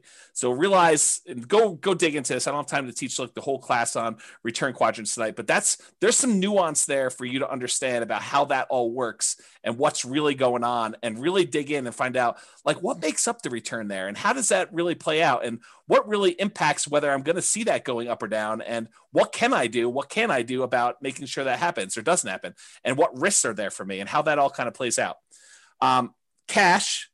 Cash now is on the right-hand side. That tends to be your cash flow and your tax benefits. That's the money you can usually spend right away within the first year, within each year, I should say. Cash later is the stuff on the left-hand side. That tends to be appreciation and debt pay down. That's the equity you're building up in your property that you can only usually access when you do a refinance and get the money out, cash out refinance, or you sell the property. Okay, and then realize one of the things that I think most people didn't realize, and I definitely didn't understand like I do today, is this concept of return on investment versus return on equity and how those change over time. Specifically, how your return on equity actually decreases. It goes down over time. So that's something I didn't realize how that worked exactly, and now I understand it much, much better, and I think it's an important lesson, something I wish I had known long time ago. Also, the subtle point of once you pay off a property and exhaust your depreciation benefit, the tax benefits of depreciation, eventually all you're left with is unleveraged depreciation, whatever the raw appreciation is for your city that doesn't get magnified by having a loan on a property, and your capitalization rate, your cap rate in a property. So eventually your property returns, basically they are asymptotic and eventually become unleveraged depreciation and cap rate. So I think those were two things that were there. Okay. Any questions or anything before we get into new stuff? Nope. I handled a couple that we don't need to have just for time reasons. Okay, cool. So Nomad, this is one of the things I wish I had known about early on. I started investing primarily using the BRRRR strategy, buy, rehab, rent, refinance, trying to buy properties where I left very little or no money in a deal. And also buying creatively, like buying subject to or with wrap financing. Those were the two strategies that I primarily was using very early on. And one of the big issues with both the BRRRR strategy and buying creatively is this: poor property selection. You don't get to choose from all the properties available in the MLS when you have to buy it at a deep enough discount where you can buy it, rehab it, rent it out, and refinance it and pull your money out. There's a very limited number of properties where you could do that. And so you end up selecting oftentimes sub-ideal type properties that you wouldn't otherwise pick to be in your portfolio, but the only reason you're picking them to be in your portfolio is because you can buy them at a discount and add them to your portfolio for little or no money. And those do have a cost associated to adding them to your portfolio, because if you wouldn't have added it to your portfolio, maybe there's a reason why you wouldn't have added it to your portfolio. And even though you're getting it for free, sometimes free isn't good enough to add it to your portfolio. Okay. So poor property selection. And that also applies to the creative financing ones. If you're trying to go buy a property creatively from a motivated seller, you're doing marketing and you're asking for a seller to call you because they've got some type of real estate challenge that you think you can possibly solve. I think that is a major factor, because not everybody is going to be motivated and allow you to buy their property that way. And so it's also poor property selection. It's really hard to find ideal properties to do that. And that's one of the things I did differently the second time around is I didn't just buy anything for my portfolio. I was very selective in what I was going to add to it. And those properties, the BRRRR ones and the creative ones, they do not tend to align with the quality properties that we talked about when we said fair price. We talked about buying a great company at a fair price versus buying a fair company at a great price. That's what I'm talking about here. It's another way of me saying this. Another issue that I had with the BRRRR and creative buying properties creatively subject to and wrap financing was living expenses. I had to figure out a way, if I wasn't going to work a job, if I was going to be a real estate entrepreneur and try to generate money from this, was generating living expenses. So I had to do it either with cash flow or these pops by having a tenant buyer live in the property. And then, 2 or 3 or 4 years later, they come out and I get 20, 30, 40K, whatever it was at the time to do that. So that was another challenge of doing it. The second time after I failed and I had to rebuild, I primarily focused on 25% down and then a little bit of Nomad. And so for those of you that are kind of aware of what I'm doing, that's what I primarily did for version 2. Okay. Hey, James. Yes. Knowing that return on equity goes down over time, what do you do about it? Do you try to exchange out properties as time goes on to optimize or something else? I didn't know you taught a whole class on this. Yeah, it's a little bit beyond the scope of this. There are things you can do. You can actually refinance and change your return on equity calculation to do that. But I do think that adds additional risk, and so it depends on where you are in your kind of like investing career and what you're trying to accomplish as to what the correct answer for that is. I will tell you that your portfolio tends to become slightly less risky over time as your equity position increases. And I think that lower return is a reflection of your reduction in risk because of the less debt that you have, your kind of like debt to equity ratio, your debt to net worth ratio. And so there's a whole class on some of that as to what that means and why. And I probably should have time to think it through and really give you a much better answer. But that's like off the top of my head while I'm distracted with some other stuff. So why 25% and not 20%? So the short answer is you get a much better interest rate for a 25% down than a 20%. And it's not that much extra down if you've got some resources going there, and it significantly improves your cash flow to do it. So we've done classes before, I think, where we compared 20 to 25% down. The which ones they were escapes me right now, but this is not a new discussion. This kind of 20 versus 25%, we've talked about a lot in various other classes and showed you the numerical differences of why you want to do that. One of them is definitely the financing class, where I show you the difference in interest rate between a 20% down payment for an investor and a 25% down. It is way, way better. Like your cash flow significantly increases because number one, you're borrowing less, and number two, your interest rate is crazy better than doing the 20% down. So that's the short answer for that one too. Okay. So one of the things I wanted to point out, we talked about this idea of the first 100K, the kind of one that, Charlie Munger says is kind of a bitch to get to. And I wanted to show you just very briefly why Nomad can be an amazing way for you to get to that first 100K. So this is you in your second year when you convert that first property you bought to a rental. And you can see that just by holding that property, even with negative cash flow in our marketplace, this is a property that you could have bought 3 months ago in Northern Colorado. It's probably one of the better properties, but it's not like a once in a lifetime type deal. It's like you could have bought 10 of these. So it has negative cash flow on it, has some positive tax benefits so that the overall cash flow is positive. Appreciation on it was 11,000 or so, and debt pay down was almost $8,000. And so on that particular property, you made about $20-something thousand just by buying this. So that's in year one when you do it. When you do year two, the property made $23,000 in year two and $22,000 for the second property you bought. So between the two of those and the one from the year before, you're at like $68,000 towards your first 100K, which is crazy to think about. That's just you doing 2 Nomad rentals, 3 properties total, 1 you're living in and 2 rentals. And then if you end up getting to year 3, you have 25 from the first one in that year, 23 from the second one in that year, 23 from the third one in that year. And so you had a total of whatever this is, $70,000 plus what you had before. So you're at $141,000 by the end of year 4, 3 years with you as rentals. So you're way over that. Now you did have to contribute, down payments in order to get here. First one could have been 0. But, probably 3% down, 5% down for doing some of those. But that's what's powerful about Nomad is it allows you to get these amazing kind of returns on the numbers. And I probably should do a whole class just on this concept of kind of getting to your first 100K, why Nomad is so fast for doing it. But one of the reasons why it's so fast is you're seeing 23% return, 25% return, 30% return on the amount that you invested, on your equity, actually, in this case, because it's a return on equity quadrant when you're doing that. And so I probably need to dive deep and do an entire class on that. But this is the short version as to what I didn't know, whenever it was 20 years ago when I first started. Oh, and here's the overall return on equity on all the properties. So your overall appreciation rate is 12.69. Your overall cash flow is slightly positive. Your overall tax benefits 1.85, and your overall debt paid out 8.83 for a total overall return of just over 20-something% on a return on equity plus R12 quadrant when you're doing that. So that's what's powerful about Nomad is you're getting these super high returns on your money for owning the properties, and that's going to help you get you there a lot faster. Okay. I think I'm making up some time. I'm halfway through, 36 slides. Focus. When I was running my marathon, Brian was texting me videos of The Rock in the gym saying focus.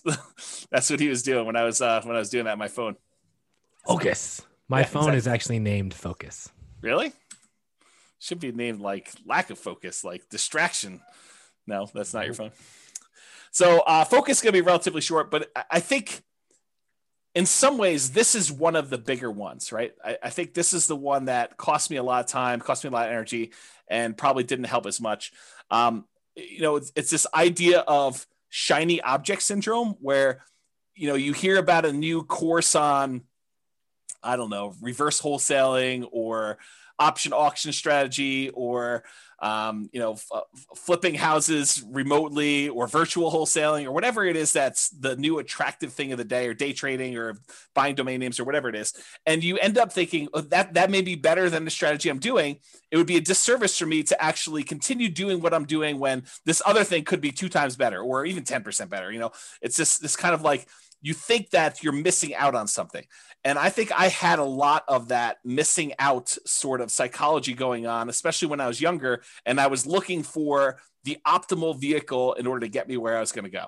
And I don't know if anyone else has had that sort of, thing where you feel like I got to pursue everything because I don't know what I'm missing. And I could be finding something that's so much better than what, this person's selling me as kind of like their course or their strategy. And so I had a lot of that going on. So I was always looking for something better. Yeah. Like a fear of missing out. I think that's a good way of putting it too. What I came to realize later on is an expert with well-used old tools is better than a novice with the latest, most high-tech, best tools available, because I think the expert has skills in using their tools and they can accomplish what they need to accomplish a lot of times with really great skill and have a really great finished product, where someone who's brand new, even though it's a slightly better vehicle, slightly better tool set that they have, a lot of times they just don't use it very well and they don't perform very well. And so I don't know. I would think really hard about jumping ship all the time and trying something new. I would just focus and be patient and implement a strategy that, is in the top 25%, 20%, 10%, whatever you find is your particular strategy. But I wouldn't jump around to gain a little bit of extra thing, because the grass is always greener on the other side. You think that something else is going to be way much better, and you try it and you're like, oh, I didn't realize this was going to be part of this thing, or I was going to have to deal with this nonsense and stuff like that. So I think that's another part of it. Yeah. I mean, if you've ever seen me use like a regular saw versus a power saw, like my cut is much straighter with a regular saw, because that power saw is out of control. Yeah. I mean, that's probably true, I guess. And then here's the other part of focus. Here's a quote from the Bible: "Where there is no vision, the people perish, but he that keepeth the law, happy is he." And that's from Proverbs 29:18, King James Version. And I think about this a lot, because I think about how it was hard for me, and I think it's hard for a lot of people, that unless somebody lays out the entire plan in detail and thinks through the entire project and like says, these are the steps. This is where you'll be. This is what you need to do. I think for most people, it's hard for them, especially when they're brand new and they don't know what they don't know. They don't know what they're missing. They don't know what they need to do until someone lays out that in detail. It's really hard for you to have the vision of what you need to accomplish and how it gets you to your goal. And so this occurs to me, like when we started teaching Nomad, I realized right away that I need to put out, even if you guys don't use the 10-year plan of buying 10 Nomad properties, you need to have at least seen a 10-year plan so that you know, hey, someone has thought this whole thing through, and this is how you can get from 0 to owning 10 rental properties and what those numbers look like. Now, you may decide you only want to do 1 or 2 or 3 or 4 or 5 or whatever it is, but at least someone has laid out, 10, Brian says, but someone has laid out the entire plan for you and given you a vision. This reminds me of like someone who is trying to build a house without creating a blueprint first, or without creating some type of plan. It's like, does this board go here? Well, I don't know. I mean, unless you have a plan, you don't know if a board does go there or not. Maybe it should go there. Maybe it shouldn't go there. But until you have a very detailed, thought through, organized plan where you know all the pieces fit together and how they fit together and what order they fit together, you can get lost in this thing where you lose focus. You just don't know what you should be doing. So I think it was really challenging for new investors to kind of develop or see that a detailed plan of the future. So that's why we ended up teaching the Nomad the way we do.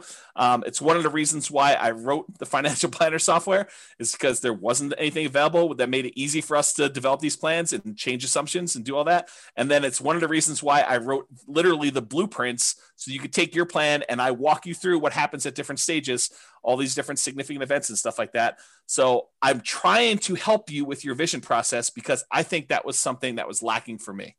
I thought my vision was this $100 a month times 100 houses. And if I had run those numbers through the real estate financial planner software, I would have saw really early on that was going to be problematic, especially if I did any type of stress testing whatsoever on those. So you want to add something to that, Brian, before I go on to the next one? No, spot on. Oh, you wanted me to add something because you were thirsty. Sorry. Well, I figured I would just ask that. And on a related note, I think this focus and the grass is always greener, I think those are related. But when I was first starting off, what I was told by all the people I talked to and all the books I read is cash is king. And I also heard cash flow is king. And so it was sort of like this somewhat contradictory advice, but I took cash flow to be king more so than cash. And maybe it was because I could see how I could generate a little bit of cash flow. I had a hard time seeing how I was going to generate large amounts of cash quickly to do stuff like this. So when I first started, it was still challenging in our local market, just like it is today, maybe a little bit less challenging, but not much, to find properties that had positive cash flow. It wasn't easy to do, especially quality properties. So I was doing things just like we teach in like the cash flow workshop class to improve cash flow. I was focusing on doing a lot of those things. The things that I was primarily doing was buying properties as, BRRRR, the buy, rehab, rent, refinance things, and also creative financing, because I didn't have 20 to 25% down payments. Maybe I could have scraped together 1 or 2 to do that. But after that, I was done. I mean, I would have been done buying. And so that was really hard for me. And I wanted to acquire more than just one property that had $100 a month cash flow. I was trying to do this fast. And I think that was actually one of the things that I probably made a mistake, is I think I was trying to rush financial independence. I was trying to get there really fast, pushing it really, really hard to do that. And it's hard, because I could see why some people might think it's conflicting advice when, Brian and I tell you, you got to work hard, you got to push really hard, you got to do it. But then I just told you that I think I rushed financial independence, but I don't see them as conflicting, because they're definitely both true. I don't know if maybe Brian has some insight, but I could see that they're different in my mind enough, and I'm not sure how to vocalize that. Yeah, I think I think the second part of that is, being smart and not over pressing to like ruin your chances.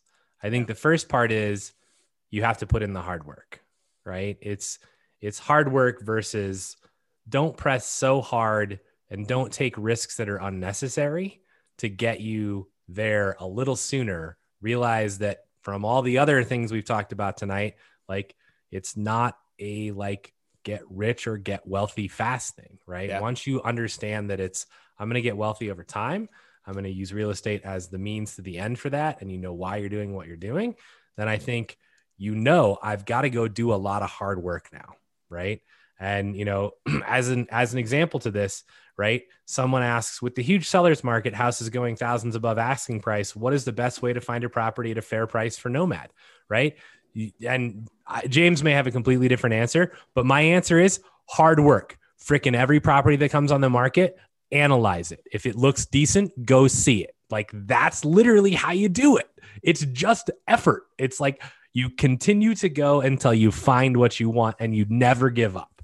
Like, that's all that, like, that is literally the entire secret to my existence.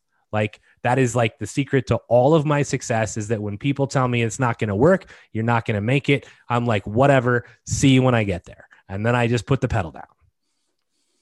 Yeah, I'll answer that question slightly differently. And I think in our market right now, in order to do that, I would say you're not trying to buy 12 properties right now. Although the crazy thing is we could see appreciation and rents increasing for the next decade or more. And I would have made a mistake doing this. But I think if you're just trying to acquire one property, you're buying something that has good long-term economics. I think that's what you're trying to focus on, is buying something of quality that you would want to have in your portfolio 30 years from now. And it's possible that that property will have a dip in the short term, but I think over a very long period of time, if you pick a property of quality that is likely to have really good long-term economics, even if you're paying a small premium today, it's going to be cheap in the long run. And I think that's part of how I look at it now. Yeah. Yeah. So Dan says working hard does not equal rushing. Yeah. And Hunter says, that's actually a super interesting point.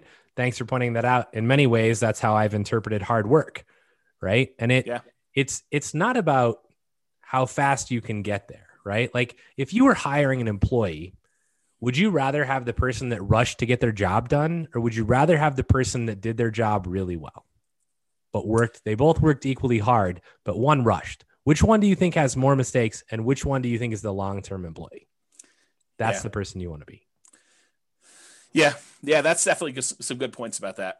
I mean, there's a lot of nuance and subtlety to some of this stuff. And I think that, especially since I've identified some, if I can get beyond the emotional attachment I have to some of these points and the kind of like carnage associated with it for me, I think there's some real good lessons for us to continue to repeat in the future for NCraig. But I think, I just need to work on, I think, getting beyond that. Yeah. Unless there's something else, I'm going to continue on with this slide and then move and stuff. So when I was doing a lot of the BRRRR and creative strategy stuff, we could have found some deals that had good cash flow, that had decent cash flow. The challenge I had was those were really rare. They were like super infrequent of finding ones that were decent cash flow on that. So the challenge I was suffering with was I knew I needed a certain number of properties, 100 properties for me if I was just going to do $100 a month, and I was, and I was going to try to do 10K a month in passive income, or 200 if it was me and my partner, or I needed to do $200 per month and have 100 of these. So for me, I had to get to this big number, and I was thinking to myself, if our pace is 1/10 of what it was, because I'm really selective in the properties that I'm buying with these things, it's going to take me forever to get to 100 properties or 200 properties. And that was one of the things I struggled with early on, is this idea of acquisition pace and deal quality. And I think I landed on the side of pace, at least for a period of time. And I think that hurt me. And I think if I had to do it over again, I'm not sure I would do it exactly the same way. I think I would have done more, having done it again a second time. I have done it with quality. I've done it with more quality type stuff than I have than pace and just adding stuff to my portfolio because I could. So that's something to kind of remember. And this is a slide. I won't go into a ton of detail. This was in the cash flow versus appreciation class. And it talks about how markets historically, some of them have had really good appreciation. Some of them have had really good rent appreciation. There are some that have had negative appreciation, but really good rent. And so it's like, this is a breakdown of how many existed for each breakdown of market. And and go watch that class, because I did a much better job of explaining that in that class. And this is probably a topic for more conversations. But what I did also want to point out is just because a market had great appreciation in the past and great rent appreciation in the past does not mean in any way that that is going to continue in the future. I think that you need to understand what is driving some of these things and try to look into the future as best you can, because it's really hard to do, and try to say, do I think that this is going to be a property that over a very long period of time is going to have very positive economic kind of like perspective, or a very good economic benefits of owning for a long time? Short term, it's really hard to predict. Long term, it's really hard to predict. But I think that's part of what you're trying to do, is trying to evaluate, where this will be at some point long in the future. And on that note, do you want to say something, Brian? Speaking of reserves, do you have a tool or chart evaluating the portfolio risk? Yes. So in the Real Estate Financial Planner, there's probably 2 or 3 really good charts for risk evaluation. One of them is debt to net worth. The other one is a new chart. I'm not sure if you even gotten an email on it yet. It's liquidity, or account balances to debt. I think that's the other chart. So it shows you a measure of like how liquid you are in your account balances compared to your debt load. And then another one is the number of months of reserves for your entire portfolio. It adds up all the expenses on all of your properties, including rentals and owner occupants. It adds up all the expenses you have programmed in there for your personal like living expenses. And it tells you how many months you have of reserves for all those things for the entire portfolio. And you can see your kind of like reserve balance over the course of 40 years or 60 years or whatever you're running there. And I think that's another interesting metric. And there's more coming. Okay. Past is not equal to future. So, we talked about this idea about appreciation to past does not mean appreciation is going to be in the future. Cash flow to past does not mean it's going to be cash flow in the future. Just because a market has done well doesn't mean it will do well for you in the future. Just because a market has done poorly in the past doesn't mean it won't do well in the future. You need to try to understand the why behind it, which is really difficult to do, especially with unprecedented times. And we're not really sure like what's going to be the major factor in things and how those are all going to play out, but you have to do the best you can. And you may still be wrong. And I think that was a major thing that I had a problem with early on, is I had a fear of being wrong. And I think that still comes up today. I think that's part of the ego thing, right? Like being wrong and a feeling like I should have known. And I think that's definitely an issue I have going forward. But, maybe you're better at that than I am. I think the goal is to buy something with long-term positive prospects. Try to put the odds in your favor. Doesn't mean that you're not going to make mistakes. Doesn't mean that you're not going to fail. But I think trying to put odds in your favor and making reasonable size bets. Don't bet the farm because it's 51% in your favor. I think that's another key part of this. And that's one of the reasons why I like the nomad strategy, is that you can actually keep big reserves and buy a property and get really good returns on the small amount. And if something starts to go against you a year later, you can actually buy in again and take a better bet, because now the odds are even more in your favor because you're buying at a bigger discount or buying a slightly different market, or whatever you have to do in order to continue to buy and acquire things correctly. And then market timing is a fool's errand. Trying to say the market's at its top, I'm not going to buy now, or the market's at its bottom, I'm going to buy as much as I can. I think that's really difficult to do. And there's a lot of people that agree with me. I've got a whole bunch of little quotes. I'm going to read you some of them just flying through. I'm not going to comment on all of them, but I do think that it's important for you to realize that I'm not alone in this philosophy that timing the markets is incredibly difficult to do. It's really, really hard, and it's inaccurate, and there's no one that's really been super successful at it.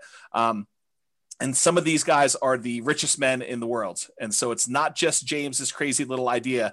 This is people like Warren Buffett and Peter Lynch and Charlie Munger and all these other guys about market timing. So Warren Buffett says, we continue to make more money when snoring than when active. And he's talking about not constantly buying and selling into the market. Bernard Baruch, or whatever his name is, only liars manage to always be out during bad times and in during good times. So it goes to show that. If you don't believe this, like I used to day trade. So if you don't believe this, try and go day trade and just try and get in when it's like bad and out when it's good, and like, good luck. I mean, it's just, no one can do it. Like, you might do it consistently for 6 months, but can you do it consistently for 20 years? Yeah. The answer is probably not. Here's Peter Lynch. Far more money has been lost by investors preparing for corrections or trying to anticipate corrections than has been lost in corrections themselves. That's Peter Lynch. Benjamin Graham, who's Warren Buffett's mentor, says, in the financial markets, hindsight is forever 2020, but foresight is legally blind. And thus, for most investors, market timing is a practical and emotional impossibility. Another Peter Lynch things. I can't recall ever once having seen the name of a market timer on Forbes' annual list of the richest people in the world. If it were truly possible to predict corrections, you'd think somebody would have made billions by doing it. Good point.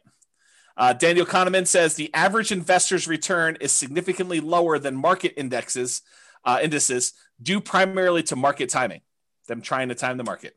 And we've discussed that before in class. I've shown stats on like, hey, people tend to get out too early and they don't hold, and then they try to buy back in and it's already higher and they end up losing the entire game. Totally agree. John Bogle, the inventor of index funds, basically says the idea that a bell rings to signal when investors should get into or out of the stock market is simply not credible. After nearly 50 years in this business, I do not know of anybody who has done it successfully and consistently. I don't even know anybody who knows anybody who has done it successfully and consistently. Yet market timing appears to be increasingly embraced by mutual fund investors and the professional managers of fund portfolios alike. And I think that applies to the real estate market as well. Here's another Warren Buffett quote. We've long felt that the only value of stock forecasting is to make fortune tellers look good. Even now, Charlie and I continue to believe that short-term market forecasts are poison and should be kept locked up in a safe place away from children and also from grown-ups who behave in the market like children.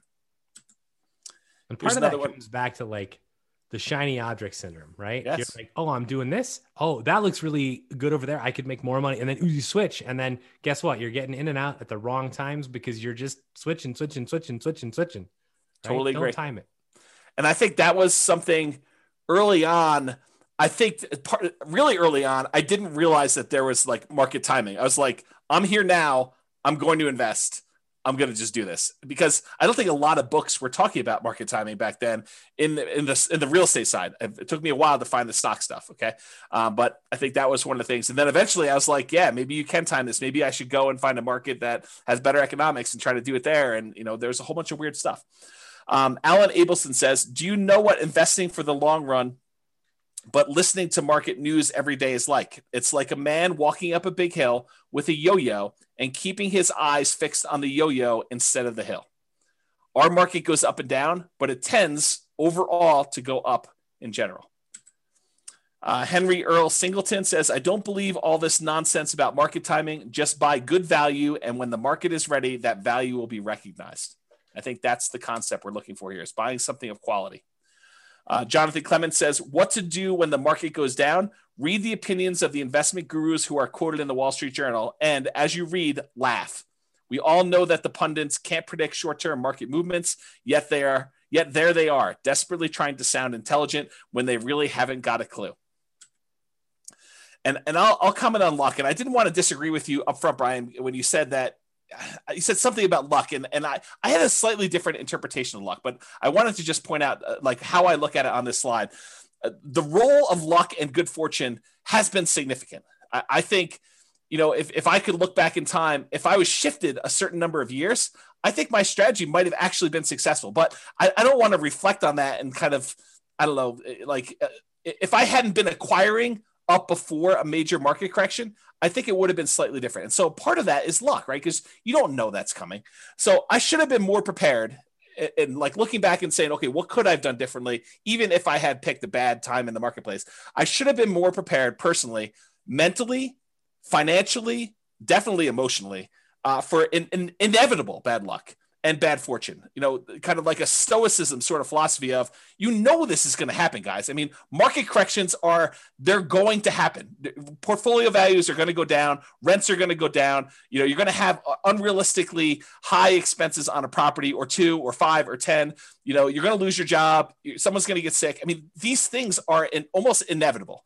And if you don't have them happen to you, I do think that's partly luck. I think that it just, you were one of the few that didn't have a major health event or a major loss of a job or a market correction during the time when you had that in your portfolio. And so I think going in here thinking that that's not going to happen to you, that you're going to invest and the market's not going to correct, I think that's folly. I think that you should mentally, physically, financially, emotionally prepare for having that sort of correction and thinking it through as to what that looks like and what can you do about it. Being smart, in my opinion, is planning for these things, whether they happen or not. If you don't have them, you're lucky that they didn't happen for you, not that you were lucky that things went well for you. I don't know. That's sort of how I look at it. And I'll point out like two more points that I don't know if Brian wants to comment on some of this.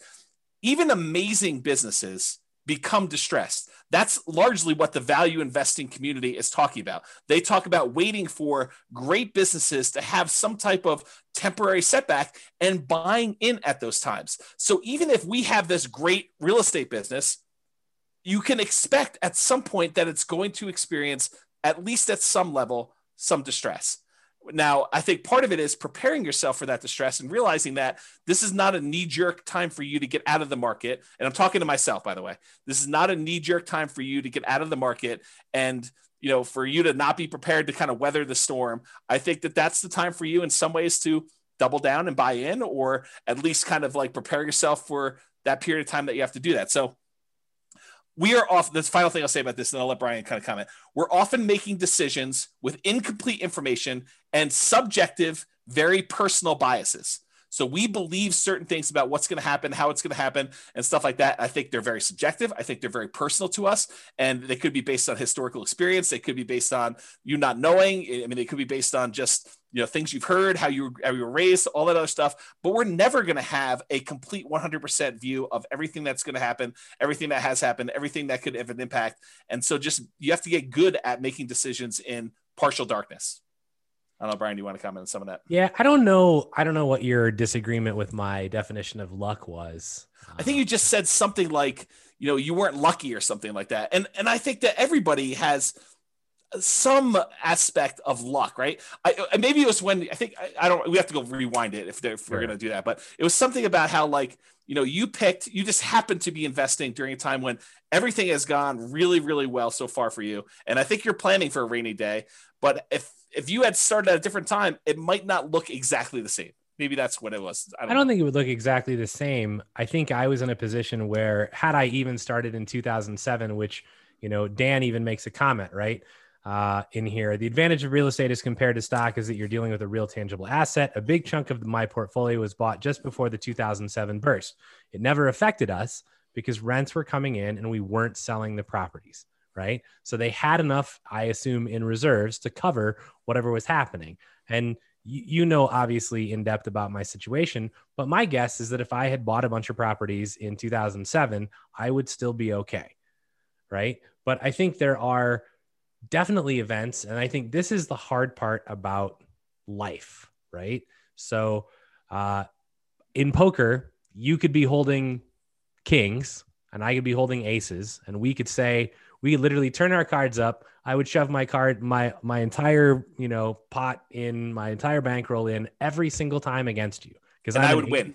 I would win every single time. Right. And I'm an 81% favorite, roughly. It's 80 point something, but I'm an 81% favorite. And what poker players and what investors and what I think people in real life don't realize is that odds are odds based on an infinite amount of time. And so literally for my entire lifespan, it is possible that James just every single time his kings beat my aces.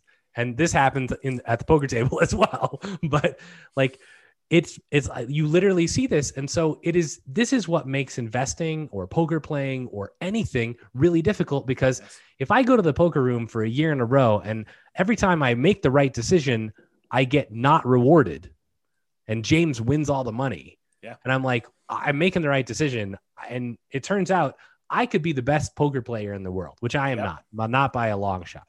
Right. But I could be, but I would never actually realize it or have any physical evidence to show me this. Yep. And so I may be the best real estate investor in the world, and I invest at perhaps the wrong time.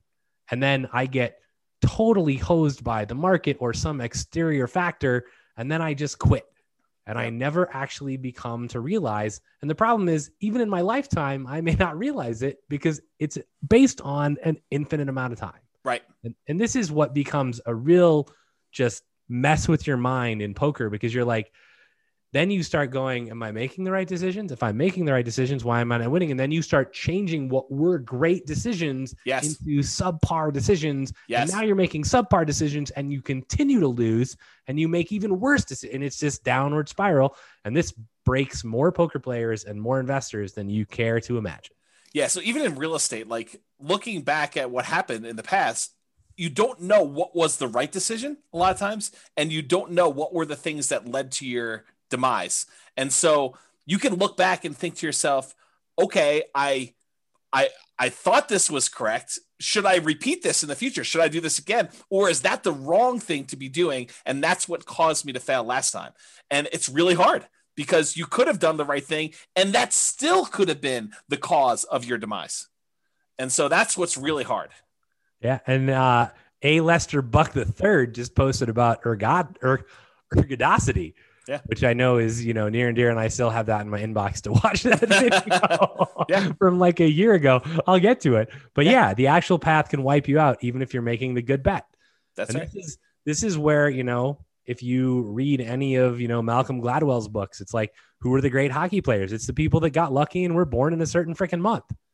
Right. I mean, it's part of that is luck. Why is Bill Gates where he is? It's because he was born at a certain period of time, had a certain opportunity, was at a certain location that had a computer in their school, and that was everything. Right? I mean, there's other things that go into it, but without that, it probably doesn't happen, even if you had everything else. Right. And I mean, and so to back that up, there's also a literal shit ton of hard work, right? Yes. It's not just he happened to be in the right place at the right time, because there were lots of people that were in that exact same age, exact same location, and didn't do what he did. That's true. What made him different? He worked really freaking hard, and I can attest to this from having seen him work. Yeah. So,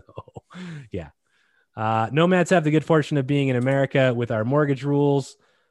Jason says, "Suck out for the win." Yes, James definitely has a good luck in the poker realm. So. Would you recommend for someone just getting started, is it worth putting the first couple of properties in an LLC or just use an umbrella policy? So all the LLC and asset protection classes are posted. So go watch those. That is a 15-hour answer. Yeah, there's literally 7 hours of stuff on there. Just two classes from Brian and one class from me. Yeah. And the short answer is maybe. So deeper understanding of income and expenses, really understand the economics of income and expenses on your property. I think that was something I was missing. I had much more of a macro view than a micro view of a lot of that. What actually impacts and affects your income? What impacts and affects your expenses on a property? Can you do things to help rent go up? Can you keep expenses down? And this is largely that whole capital expenses class Brian taught. Take that and expand it out to other areas besides capital expenses. And you sort of understand where I'm coming from with this. Is Brian does a ridiculously amazing job spending 2 hours going in and showing you why capital expenses can kill you if you're buying the wrong types of properties and how all that plays out. But realize that's just one field on the spreadsheet. And you really need to have that level of thinking for all the other areas of the spreadsheet as well. And thinking about things that you have control over, things you don't, and what can you do about it and how that all works out. The capital expenses happens to be one of the big downsides of that initial, buy, rehab, rent, refi type of strategy, and buying creatively, because you have very little control over what properties you get. And sometimes you're taking on, risks that they're hidden beyond the spreadsheet. They're not just clear as day on the surface of the spreadsheet. So just realize that was one of the challenges I had personally. And then I think finally, sharpen the saw. I think this is the last one. Constant improvements. So you're never done learning. I think that was another lesson. And I feel really fortunate in that I think I had part of this early on because I've always been a big reader. I've always read a ton of books, but it's more than just reading. It's constantly studying and reading and implementing and tweaking and trying to apply what you're doing and going out into other areas. Like if I had not expanded out into some of the stock market stuff, I wouldn't have been able to pull some of those back and kind of apply them to how I think about real estate. And I do think that a lot of those ideas have helped me become a better real estate investor. And if I hadn't done that, I don't think I would have missed out on some pretty good improvements and strategies. So you should also take time to think and reflect and plan.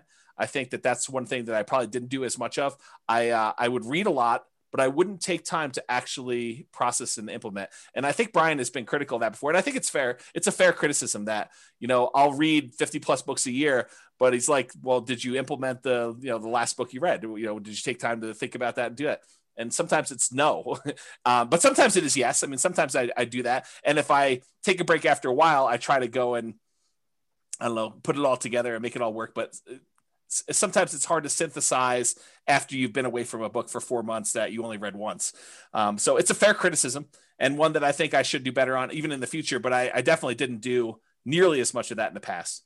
And then related to this is test your assumptions. You have an assumption about how things work or why things the way that they are. And I think you need to ask yourself, is that really true? Is that a true assumption? Or is it just been that way for 80% of the time and I haven't seen the other 20% yet? And what if the opposite were true? Or what if that was not true? And think about what that might look like and say, that's really problematic for me. That would be devastating for my portfolio or devastating for my plan, and make appropriate plans for that, to think things through like that. So I can still make mistakes. I do all the time. I'm still working on that. I hope you guys are as well. And Charlie Munger says, in my whole life, I have known no wise people over a broad subject matter area who didn't read all the time. None. Zero. You'd be amazed at how much Warren reads and at how much I read. My children laugh at me. They think I'm a book with a couple of legs sticking out. So that's a quote from Charlie Munger. The compulsion to push and achieve. I think this was a mistake of mine too.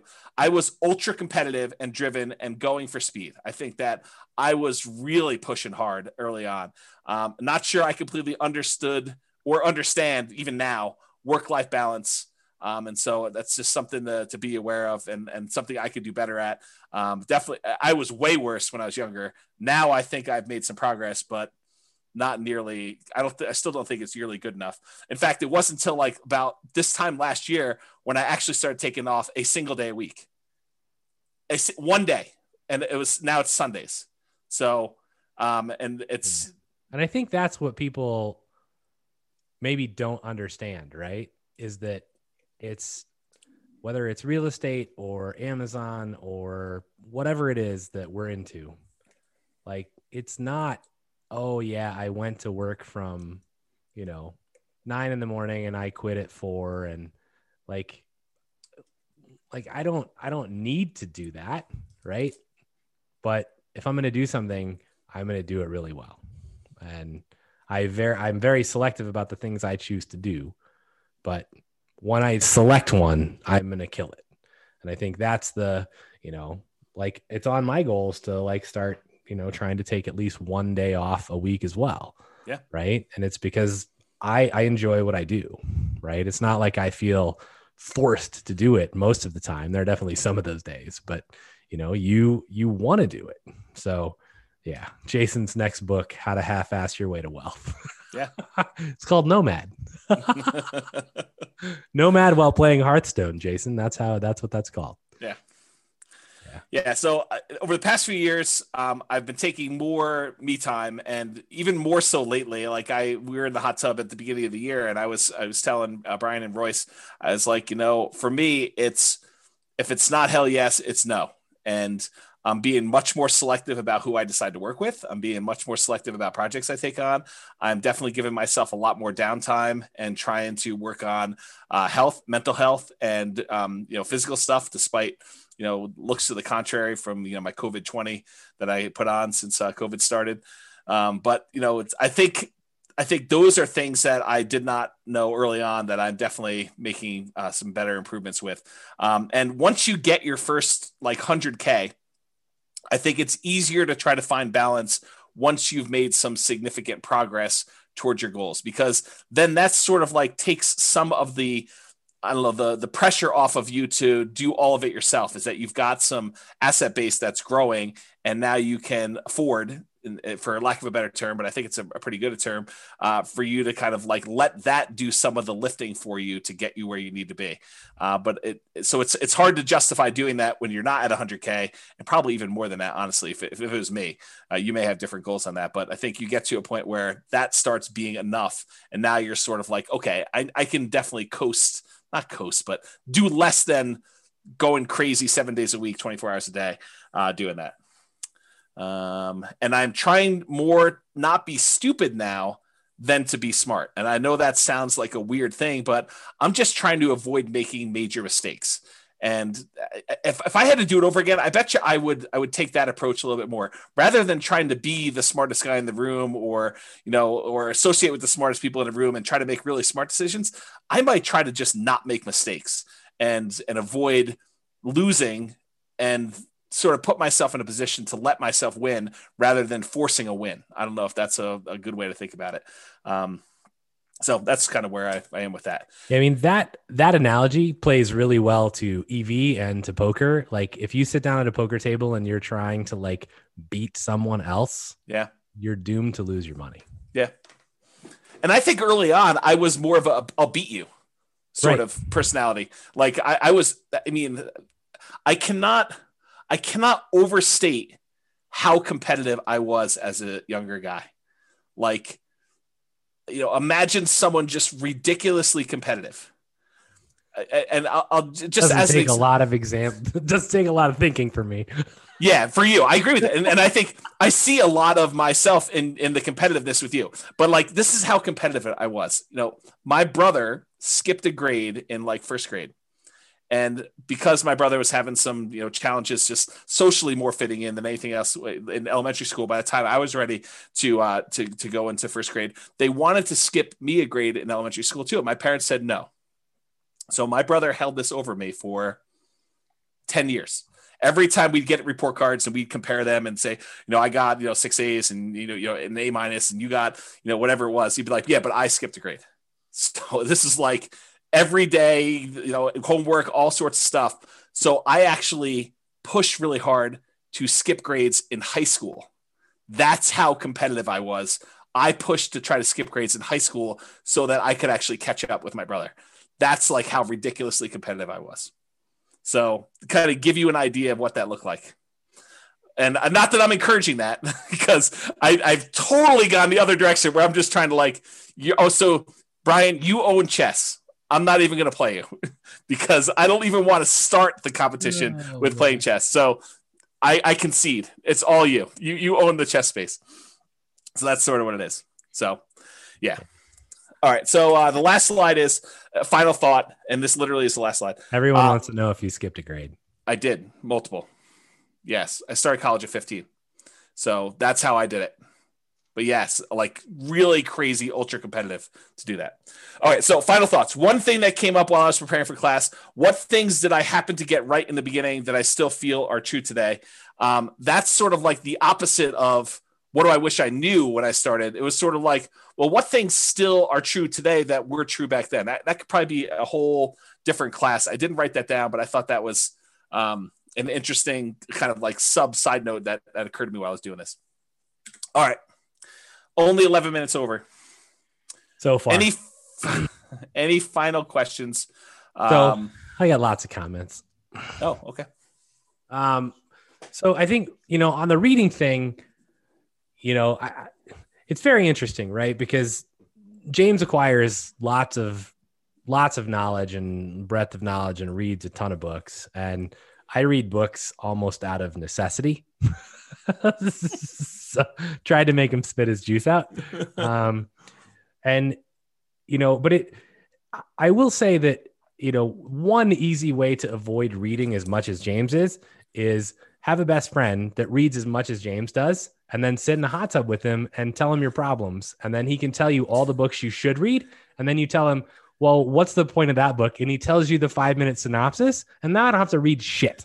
Right. It's amazing. I mean, you speak the truth, because I think you're 100% correct. If you've got someone else who's reading 50 to 100 books a year, Yeah. and they have decent retention, and they're relatively good at, oh, I recognize that particular issue you're having. Let me tell you about 4 different resources for that, and here's what they say about them. I don't know. Yeah. That's super helpful, I think. I wish someone was like that for me. I mean, I wish Right. I had someone my that gosh. could read 50 to 100 I books would have like to me. read like 500 books a year. Right. Yeah. Because I would first have to read every book you've ever read, and then I have to read 500 more a year in order to have a breadth wide enough to like be Right. useful. Yeah. So that's crazy. But yeah, I mean, you know, and I think really, I mean, I say that somewhat in jest, but I mean, James is an amazing resource, like not just for real estate stuff, but I mean, he's just an amazing best friend and amazing resource in general. But I think my overall point in that is you need to surround yourself with people like that. Like this is part of not failing as hard when you fail, is if you have people around you who are like, okay, you know, I understand what you're going through. Let's talk about it. And you can at least, if nothing more than get it off your chest, which James hates to do. Right. But having the people around you that are going to support you through that process. I mean, huge setback in my life. I went through a divorce and James was there every day. So, and it makes a difference. So find the people that care about you. Somebody in their comment says, this is from like a long time ago in the presentation, but I highlighted it because I wanted to come back, right? It says, so much value in a great mentor, one that has a tried and true and approaches and has made money doing them. And I have this thing about mentors. This is kind of a pet peeve. You know, when we used to teach live classes, you know, people would come up after and be like, hey, Brian, will you be my mentor? And I'm like, who are you? And it's like, so I think there are great advantages to having an amazing mentor, but if you as their mentee are not delivering value back to them, then you need to reevaluate your relationship. So I think that is the one point I want to make on that, is that you should be delivering value both ways. And sometimes that seems hard because you might be like, well, if James is going to be my mentor in real estate, how in the hell would I deliver any value to him? Well, there's a lot of ways you can deliver value, right? I mean, James is amazing at lots of things, but James needs advice on other stuff too. So, you know, James needs to share stuff, you know, every once in a while, you know, in a hot tub once a year or something. I don't know. But, you know, I think I look back to when I met James and I sought James out because I had basically heard that, you know, James is the person I needed to talk to. And, you know, he talks really fast. And I was like, great, because I listen really fast. So let's go. And so I met him and we ended up sitting down and talking for a while. But, you know, some of the first conversations we had, like I went to him to find out what to do for real estate investing, but he very quickly learned that he could turn to me to bounce his business ideas off of. Right. Sure. And so we would go on hikes and spend 3 hours talking about what his business strategy was. And that wasn't an expected thing, right? Honestly, I was just looking for like, okay, who's the best freaking resource for me right now because I want to do this. Right. And it turns out, well, for me to actually get what I needed, I had to deliver value back. So make sure that you're doing your mentors, you know, well in delivering value. And it could come in many different ways. So let's see. It's time to start reading comments. Skipping grades, we covered that. Thank you for your honesty and for sharing. Really appreciate you. You guys could offer an ultra premium class, James in the hot tub sharing thoughts. We are going to do a hot tub class at some point. Oh man. Blink. I'm not sure if that's a reference to Malcolm Gladwell's Blink book, which is on my bookshelf right there. That's a good book. Don't forget to rent Ferraris and bikini models for your YouTube shoots. I wonder who made that comment. I can only guess. Yeah. So Hunter says, I've watched a lot of NCREG classes and I really feel like this was one of the best ones I've seen. Investing in real estate or anything has been deeply psychological and almost spiritual even. So it's cool to hear you both touch on something different than the spreadsheets, numbers, and ROIs. The emotional game is super important, which I couldn't agree more. Thank you both a ton for sharing some of your backstories. Good stuff, fellas. Don't look back. Boston. Brian has a great point about the mentees. Amazing class from Nick. Thank you, James. Thanks, Brian. This is definitely one of the best classes I've seen from you, which I said at the beginning probably is going to be that way. I put a couple suggestions on the website from Dan. It still works. Thanks, Dan. Thank you guys. One of my favorite classes for sure. Thanks both as always. And so that's the end of the comments. And like, I share, I obviously I went through divorce, and that was, I think, pretty rough, cause you just don't know what the future holds. And, I think that's a tough thing, but I think one of the other things that was really impactful, and I look at as just, I don't know if it's being greedy or being stupid, or just, you look at things in one way, and it's almost like a culmination of a lot of the things that James talked about. Like, I worked at Microsoft, we had stock options. And at one point, like, I looked at it and I went, I even told my close family this. I was like, alls I need is one more stock split and it goes back up to 120. And like, I've got $2.5 million and things are like, I can retire. Right. And it was like, and then it was like about at 120, and then it plummeted to 30. Right. And you watch what you thought in 2 years would be $2.5 million turn into dust. And I can tell you that was horrific. And like, you're like, okay, well, how do I deal with this? And it's like one of the things I lost a lot of sleep, much like James did, because for me, that was like, I had pushed really hard. Right. And it was like all of that reward was suddenly gone. And so how do you deal with that? I mean, it's very difficult to come to terms with. It's very like hard to understand, like, okay, is that 10 years or 20 years for me to get back to where I was? Will it ever happen? Like, you have no idea. And in some form, you lose your self-confidence. Yep. You continue obviously to work, but you're like, man, like, what an idiot. I should have, like, when it hit $1 million, I should have just sold it. Like, what was I thinking? I was 25. Like, what could I have done and invested $1 million in at 25? Like, WTF. Right. So, and Jason says, hey, is that why you don't invest in stocks now? And the answer is no. I think my answer for that is, like, I have zero control over the stock market. And I've done long-term investing and very, very, very short-term investing, like down to the hours, and had the SEC like call me on the phone and be like, you owe us money. Like, you can't do what you're doing. And I'm like, call me in 3 days, click. So, I think, that part of it is I can control a lot more of the real estate that I invest in a much more detailed way. And for me, it became put all my eggs in one basket that I deeply understand and watch that basket very closely. Yeah.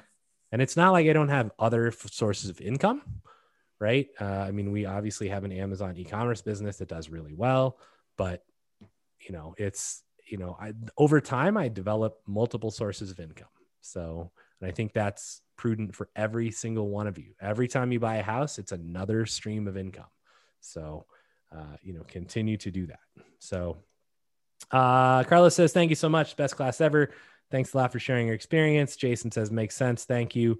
And then great advice as always. Thank you so much. So I don't know that I have anything else except get out there and buy some houses and work your ass off and get wealthy slowly. Yeah. All right. I feel a lot better now. I mean, now that it's done, although I still feel sensitive, like it's out in the world, but hopefully it helps some people. So I appreciate you guys being on here and allow me to do that. So thank you. I think it helps a lot of people. I think this is like the better version of the Halloween class that we've taught, where it's like, what could possibly go wrong with your investments? Your house could burn down. People could cook meth in your property. Yeah, I think that's like the reason I don't like that class. It's like a bitch session for everybody's like complaining. And that's like the person who comes there for the first time, who's got like the littlest bit of hesitation over like, toilets and tenants calling them. They hear these horror stories and it's like, well, I'm never invested in real estate. I mean, you saw me, I like failed. I came back. I mean, it's possible I could fail again. I don't think so, but I think that's the better version of, it's not, tenants calling you at 3:00 in the morning, especially if you have property manager. So, Yep. I don't know. Yeah. Okay. We got love for you guys. Thank you, James. Thank you, Brian. Excellent class. You guys are all very welcome. So I hope I at least help somebody. And I don't know. I feel a lot better now than I did at the beginning. Stay hard. Oh, that's good. It's David Goggins. It's go read the book. Thank you again, James and Brian. I appreciate you guys sharing both your hardships and your successes. You bet. You're more than welcome. So, all right, awesome, guys. Well, I'm gonna go drown myself in ice cream. Feel a little better about myself. So, listen to Boston. Yep. Yeah, that's what Mitch says. All right, guys. Have a great evening. Thank you for being on. I do appreciate it. Thanks, Brian. Thanks for your insight and addition to the class. I really do appreciate that. And I will see everybody next week. I will talk to y'all soon. Have a great night, everybody. Later. Bye-bye for now. Bye. With home prices up, mortgage interest rates up, and rents up, but not quite enough to counteract the higher prices and interest rates, cash flow on rental properties in Peoria is harder than ever.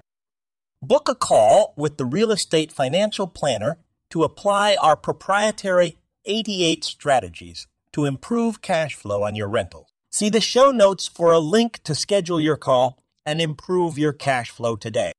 If you're a real estate agent, lender, or professional in Peoria that wants to help our real estate investor listeners, consider reaching out to learn about collaboration opportunities with this podcast. We'd love to add more value to our listeners by having you assist our investors buy, sell, and finance their real estate investments. See the show notes to schedule a call to discuss collaboration opportunities.